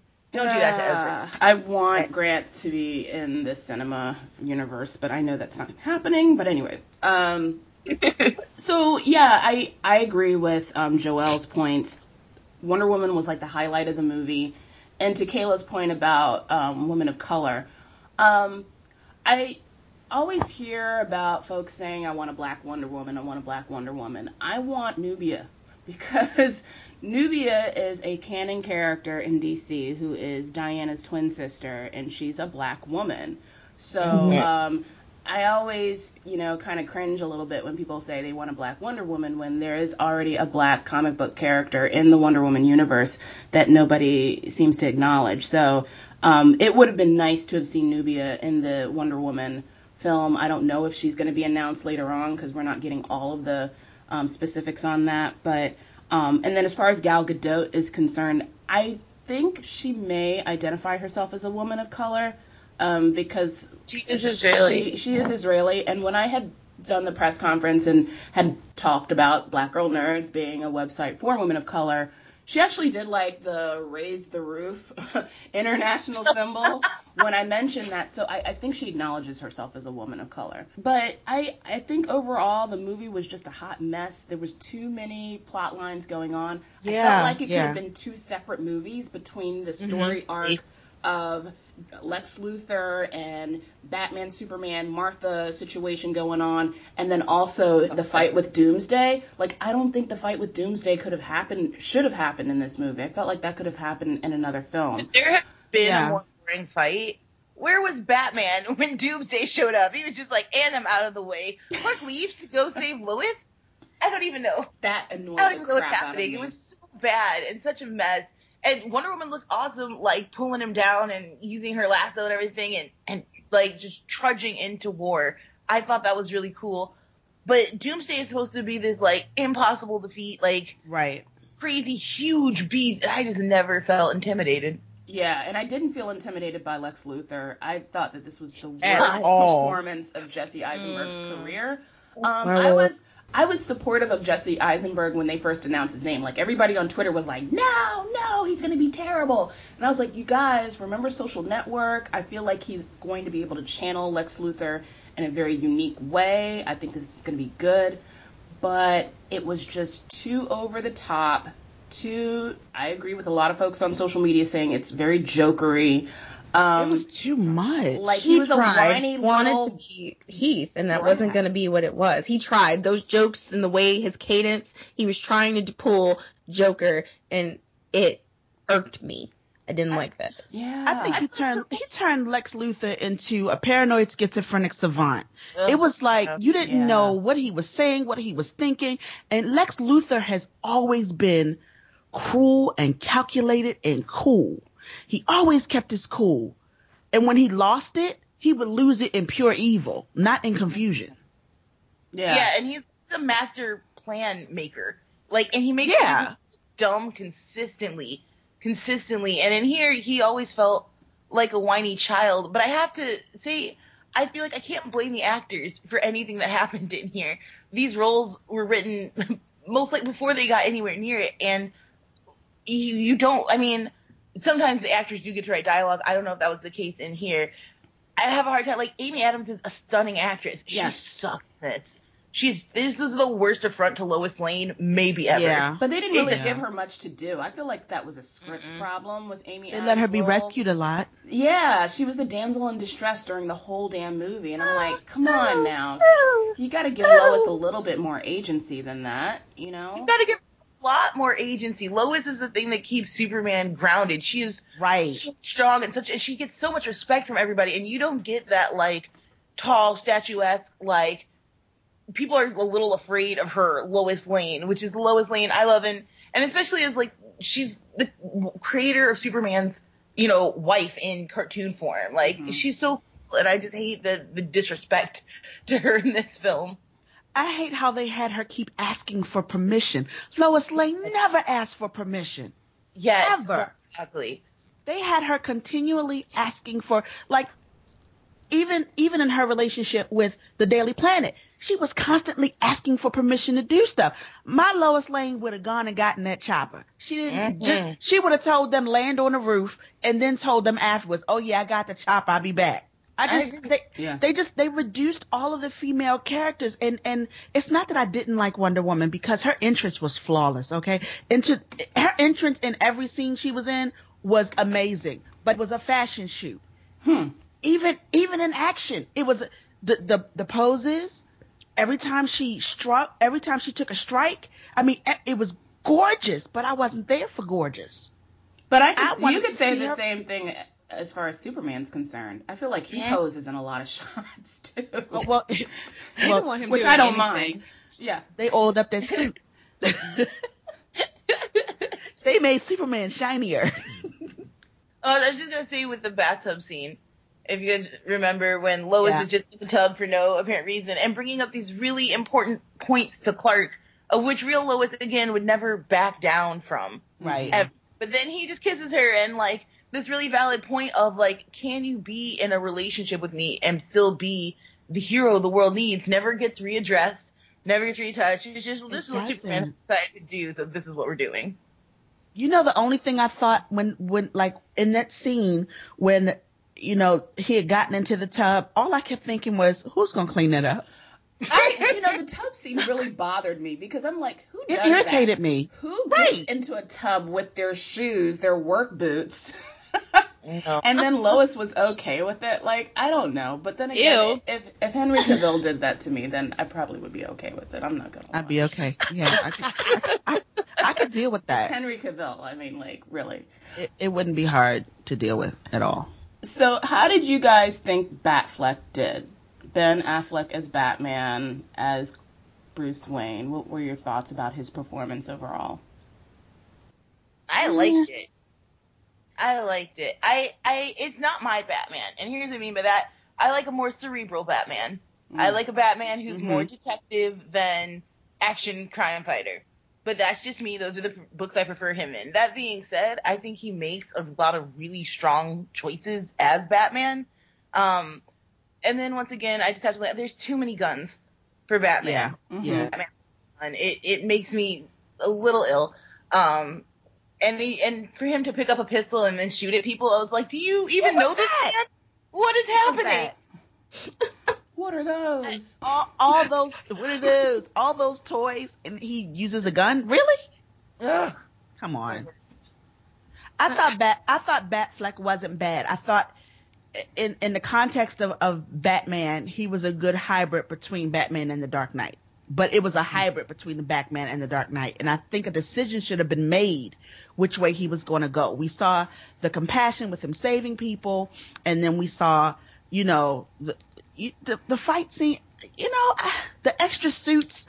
I was like, you know, it's a bit much, and I thought he seemed so indecisive throughout the whole thing. He just seemed like he couldn't make up his mind, and his mother's name was the thing that brought him around. I mean, come on. That was a weak. That was awful. That was a weak plot point. Executed. Like all of this time, he's going after Superman, and then the one thing that breaks him down is, your mom's name is Martha too? Oh no. Let's be friends. So you mad, right? You mad, but your mama's name is Martha, so I'm gonna leave you alone. And I had a problem with him using the hookah version of kryptonite. If you're gonna poison Superman, don't do it with a vapor. Do you even vapor? You had a rock, but you chose to use the hookah version and put him in a vapor. That's how he kept regaining his strength.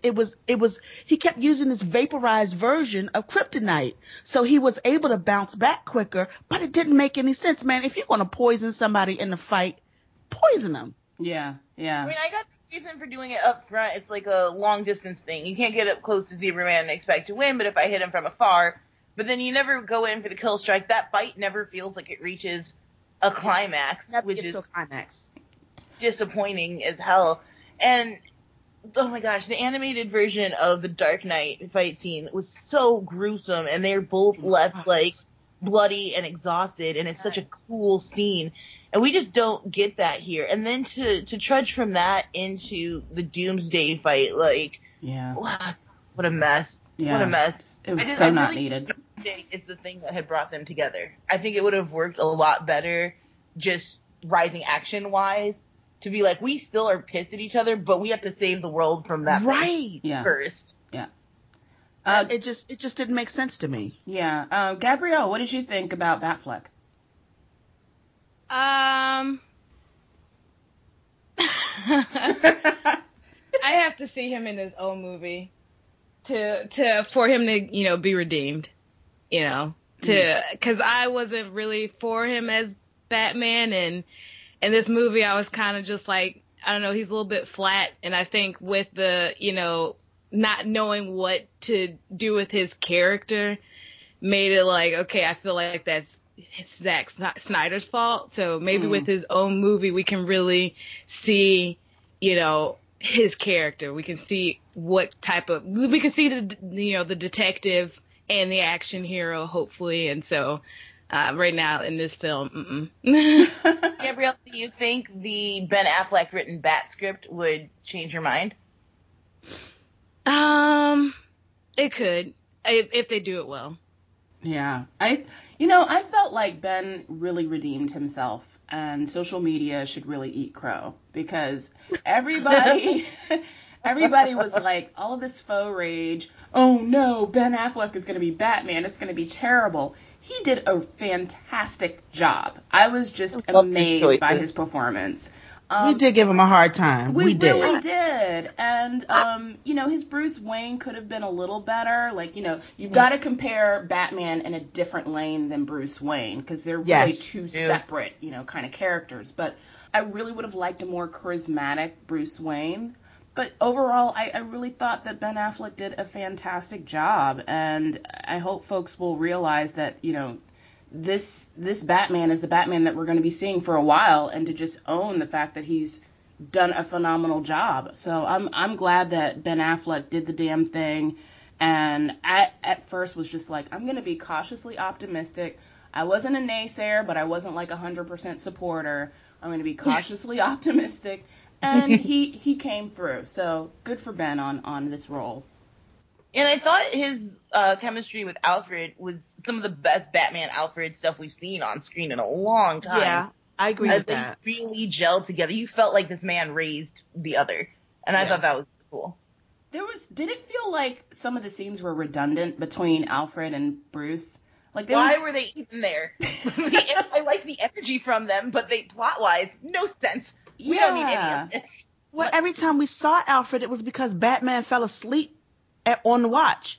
He was like waking up every time we saw Alfred. Alfred had to continue to convince him that, he's not evil, that he's fighting for good. Like, this whole bad versus good thing kept emerging as like a story arc between them two. And they mentioned it in one scene, and then there was another scene with them where he's looking at himself in the mirror. And I'm like, didn't we just have this conversation 20 minutes ago? Right, but I didn't see that struggle. I didn't see that struggle manifest in Batman. I didn't see that as an internalized struggle. I saw that as a problem with everybody else had with him, but I didn't see that as a struggle with Batfleck. I would agree completely. Yeah, he steadfast in what he was doing, but that's okay for me. I don't need a Batman who's questioning or struggling with his identity, because I don't think that, especially this age Batman and based off the source material, he wasn't really a person who was questioning. It would have been nice to see Alfred attack that issue in another way, instead of just bringing it up to him like, hey, maybe we don't kill? Yeah, maybe. Yeah. We don't have sense. But I think that a strong choice for Batman is just to be like, no, this is probably the best thing. I'm just doing this. Yeah. But who knew Ben Affleck was that buff though? He got buff. He got buff. He was strong. He was real strong. Those shoulders went on forever. Yeah.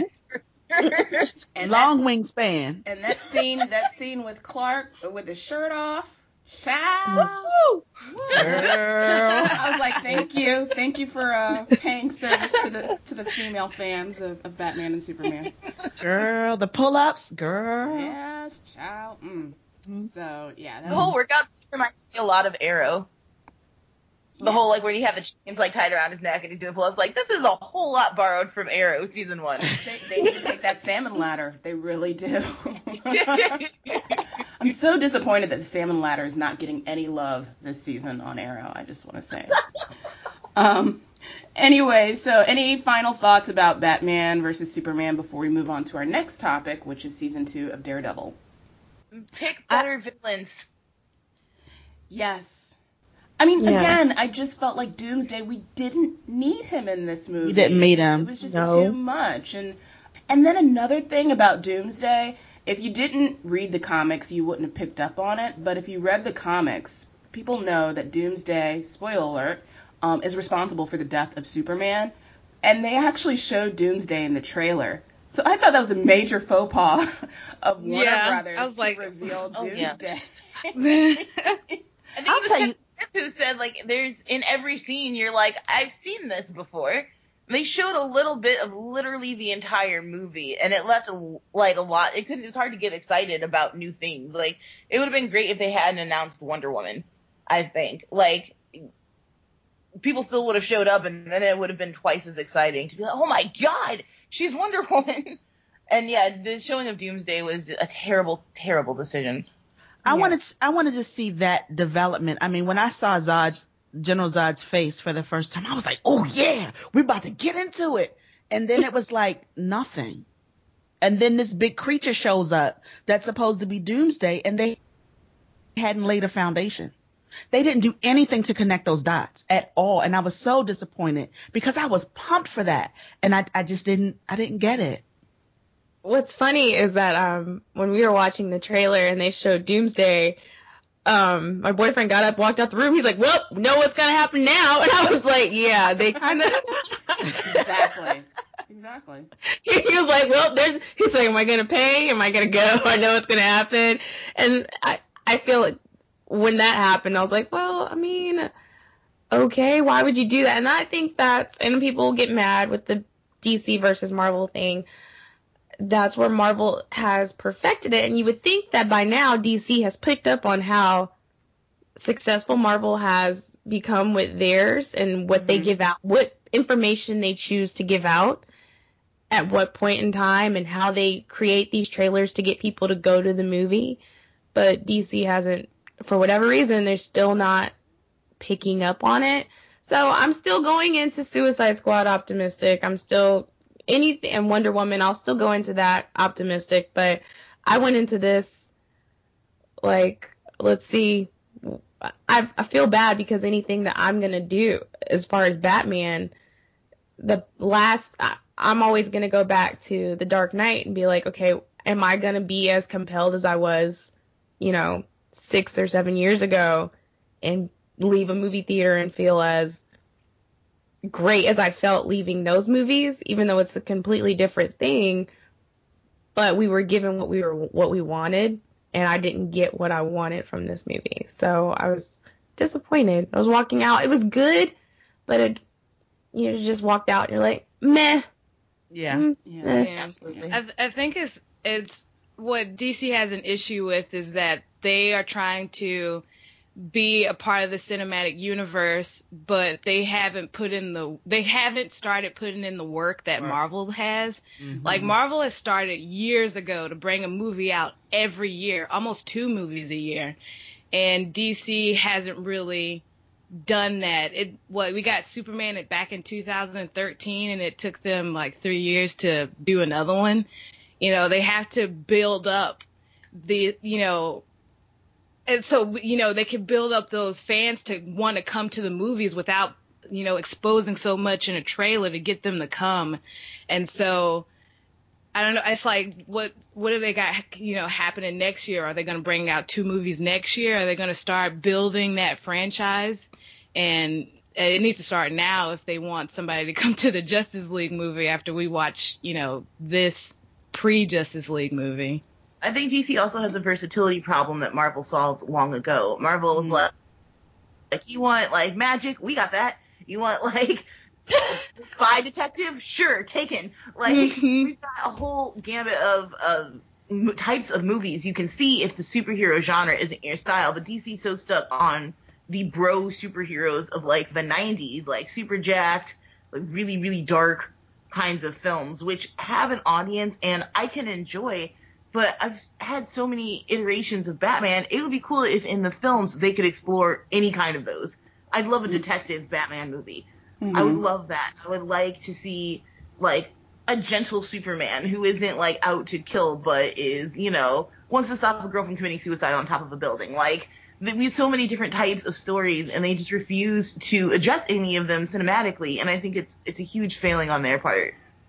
And also the tie-ins. Like, Marvel is so keen on having these great tie-ins from the cinematic universe to the TV universe with the Netflix shows, and everything is sort of intertwined and connected, and when you get to see those Easter eggs, you get so excited about it, and you won't get to see that in the DC universe, and it's just a shame that they decided to go in a different direction with that, because it works so with the way Marvel is handling it, but, you know, to each his own on that. I wanted to bring up one more cameo appearance that I got, like, super excited about, and, like, I was rocking in my seat in the theater when I saw it, was the Justice League cameo of Cyborg. And his father, Victor's father, played by Joe Morton. Amazing. I was just like, oh my God, Joe Morton's going to be in Cyborg. This is amazing.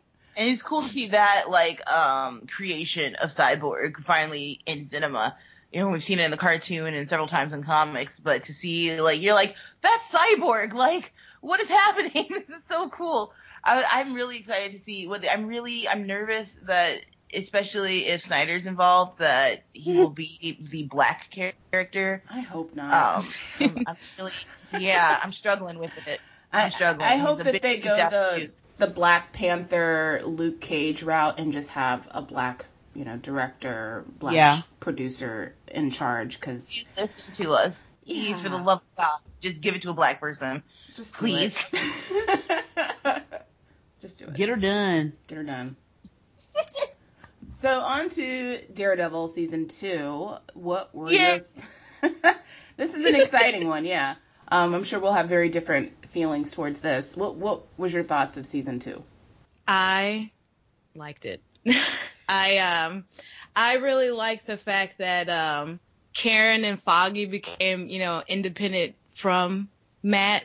You know, when Matt's going through his whole struggle of nobody understands me, and I really like the Punisher. I really like Frank Castle's character, John.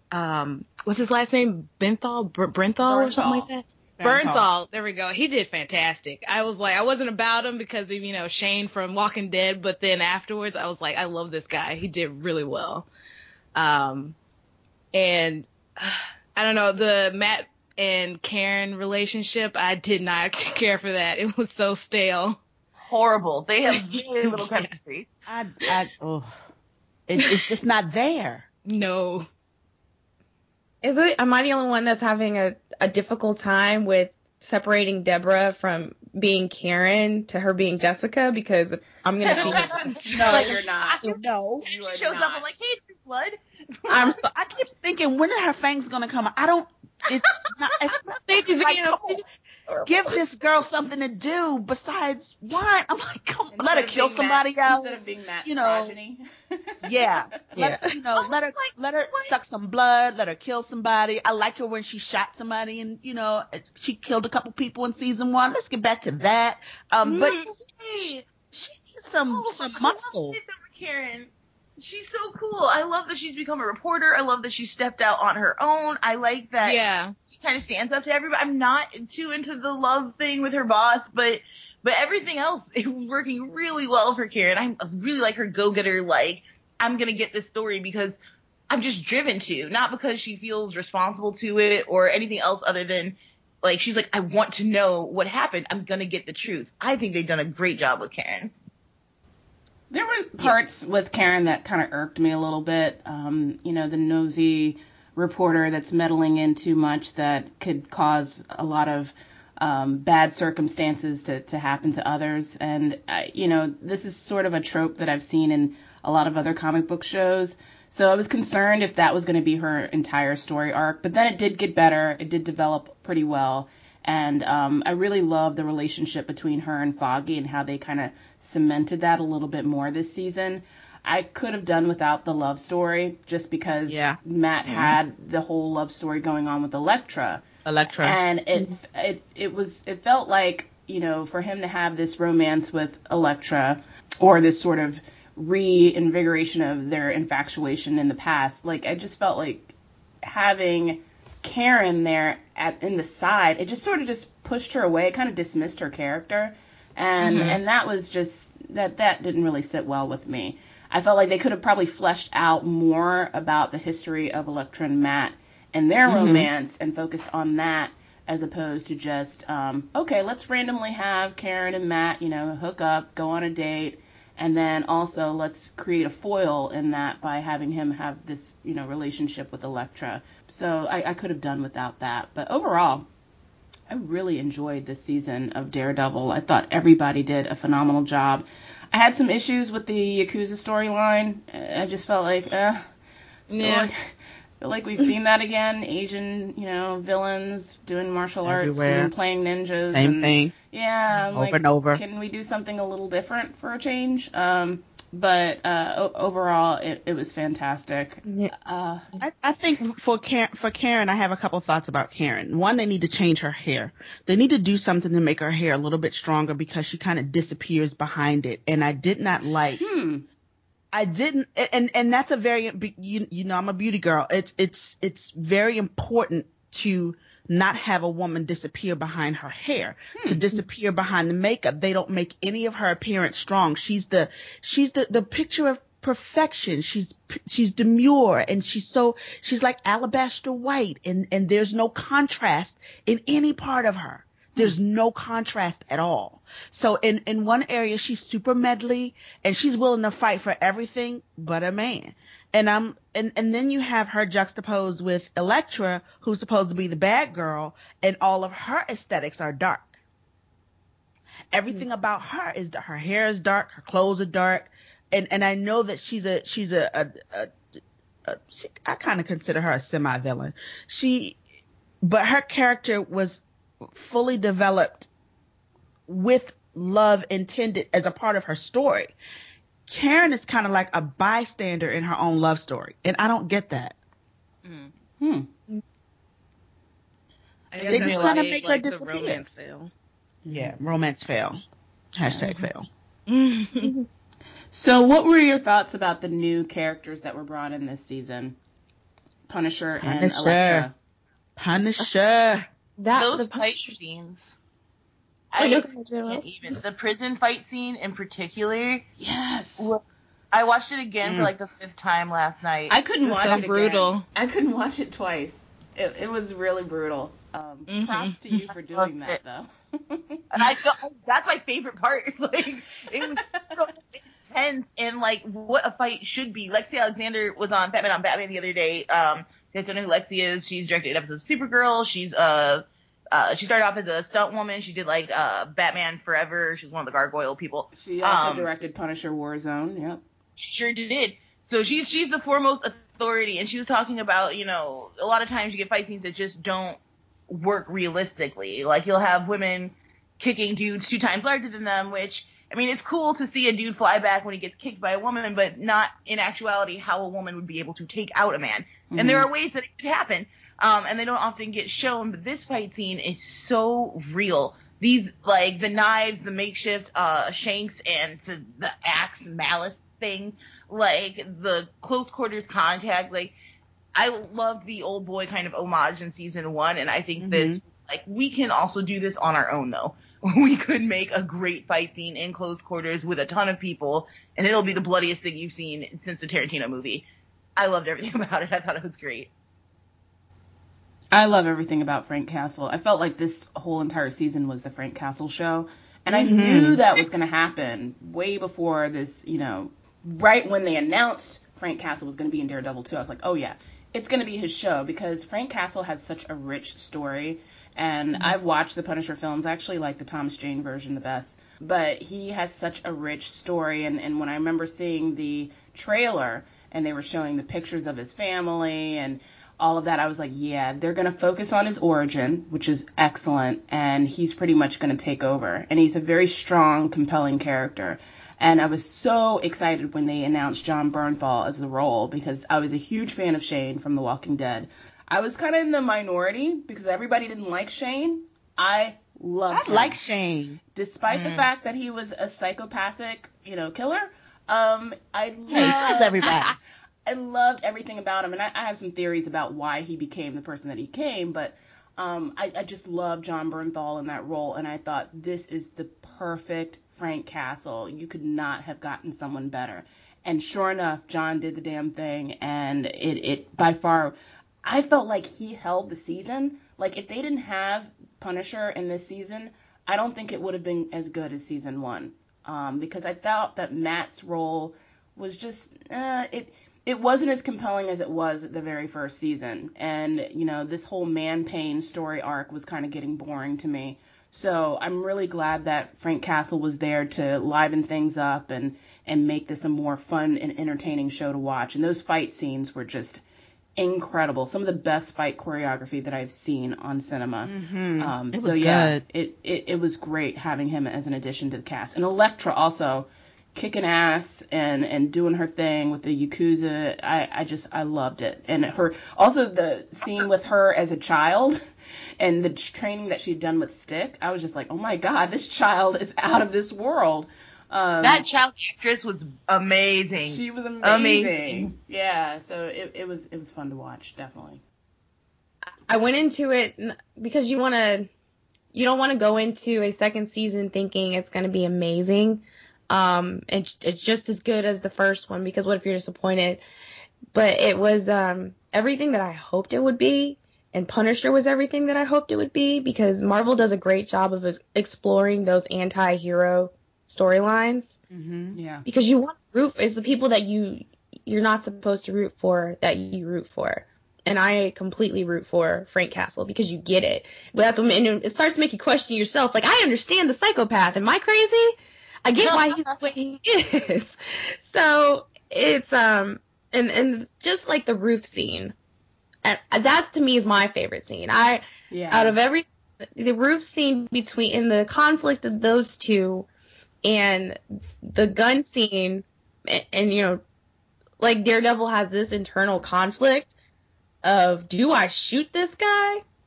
What do I do? What are we gonna do? Or does this guy am I gonna say that he can shoot him? What do I do? That to me, because it also presented that conflict inside, Daredevil of what do I do? Am I crazy? Am I understanding why he's doing it why Frank is doing exactly what he's doing? And that scene completely encompassed to me the theme of the show for me, of why are these vigilantes doing what they're doing, and who's justified? Who's to say that Daredevil's justified? He may not be killing, but he's hurting. He's thinking he's stopping something, but these people, like the scene at the beginning where the guy was like, I'm just going to be right back out on the street. I'm going to be right out of jail just, as soon as I get back in. That's where that whole theme came from, and I loved that. And Frank is an amazing character, and Jon was perfect, because I don't think anybody else could have done that role. Nobody else. You could throw names out there. Nobody else could have done that. Just because, yes, Shane was just as crazy. Yep. On Walking Dead. He was just as nuts, and he was one of my, and I feel like I'm in that minority. I loved Shane.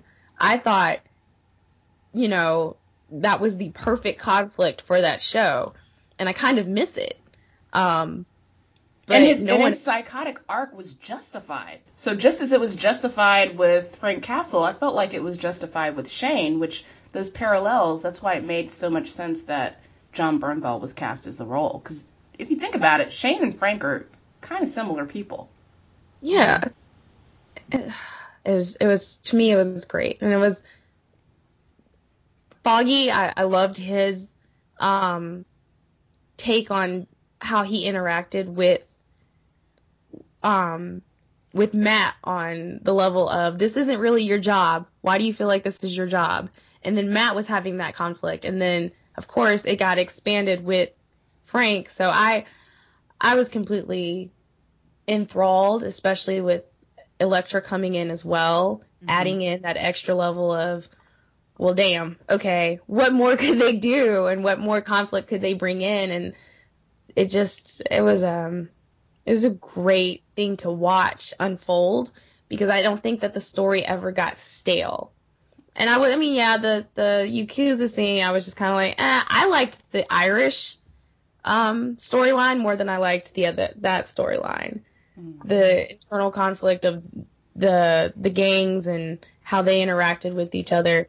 I liked that with the Irish and how they handled everything. Yeah. That was intense. They were brutal. At the funeral, yeah. I had to room. I was like, all right, that's that. I'm gonna walk this way. Bye. I'm not gonna watch it. That's one scene I won't. And that's, I can't rewatch that scene. That to me was just too much. I was like, all right, I could do without that. You're doing a good job when you can't rewatch a scene. Yeah. I felt like the Elektra storyline was a little messy. It was good, but it was also like, juxtaposed with what's going on with Frank Castle and trying to figure out all that mess, plus, adding this part in, and you really don't, some people don't know Elektra's character. Yeah. And when they're just like, oh yeah, she's the Black Sky, and you're just kind of sitting there like, well, what is that? Right. And how she just has this, like, I want to be a good person like you are, Matt, but I'm really not because of this or that. And it was just kind of, I don't know, it was kind of weird, but, we all know that she's going to come back, but it's still it was still not done as cleanly as the Frank storyline. I'm glad it didn't make her white, though. Oh my God. I love that she's not it's just like, you got Elektra, back in the day, and you're like, really? Then they came, and I think, if I've read correctly, I hopefully say her name right, Elodie is Cambodian and French. I think that is, like, a beautiful combination. She's gorgeous. And I was like, that's gorgeous that they went for someone that is a person of color, and she's Asian. Thank you. Thank you so much. Yeah. I just really love the fact that they fully developed her character. I mean, it was great to see just a woman who is messy and conflicted and powerful and strong and angry and just not cookie cutter. Mm-hmm. Absolutely. Yep. Absolutely. I liked her. I'm not sure if we needed her this season. Hear me out. I liked her so much. I'm glad that she's in the show. I'm glad that they're exploring her. But between Punisher, the trial, and Matt trying to work out his own demons, it seemed like a lot to me. And I feel like Elektra's one of my favorite characters. And I don't know if, like, next season I'm sure that she's going to blossom into her own. They're going to finally turn her into, like, the comic Elektra. But I'm not sure if her full potential was reached in this season, just as a character, just in plot. Like, some of the stuff she did was cool. The backstory was cool. It was nice to see Matt kind of break free and really embrace, like have fun being a hero. Like, it's been so much serious business of, like, I have to save lives and I need to get stronger, and to see him have a really good time with somebody and enjoy kicking butt, it was a lot of fun as, like, a comics fan. But I don't know. I just feel like Elektra could have. She's like one of my favorite characters. She's so cool. I would have liked to see more of just her. I hope she gets a Punisher-esque storyline next season where she can kind of break out and do more on her own. I agree. That's awesome. Well, let's wrap up the show. But before we do, I want to get everybody's social media shout outs. And if you have any current projects that you're working on, feel free to shout it out. And we'll start with Karan, Kayla, Joelle, and Gabrielle. All right. You can find me everywhere at Caronism. That's CARONISM on every platform. And I have a brand new radio show called Cupidity. And that's available worldwide online through Caronism.com. Hello, it's Kayla. You can find me at it's Maria_Hisela on Twitter and Instagram. And I am working on a few pieces right now. And actually is really cool. Got brought in to start working on a new comic with a friend. So that'll be out towards the end of the summer. So I'm really excited. I'm Joelle Monique. You can find me everywhere at Joelle Monique. Very, very simple. Check me out on AfterBuzz Thursdays covering Archer and Sundays covering Orphan Black. I'm Gabby, and you can wiggity whack Gabby at Twitter and Tumblr. I'm trying to revamp my podcast, so don't look for that yet. And right now, I'm not really working on anything. Well, you'll be working on more shows with the BGN podcast soon, hopefully. And I'm Jamie Broadnax. You can find me on Twitter at my personal account at Jamie Broadnax. And, of course, at Black Girl Nerds is where I usually hang out on Twitter. PeepBlackGirlNerds.com. We've also got merchandise on our website, blackgirlnerds.com/t-shirts. And subscribe to our newsletter where we have all kinds of fun updates of conventions that we're going to, live tweet events that we participate in, and so much more. And we will see you guys next week. Thanks for listening. Bye.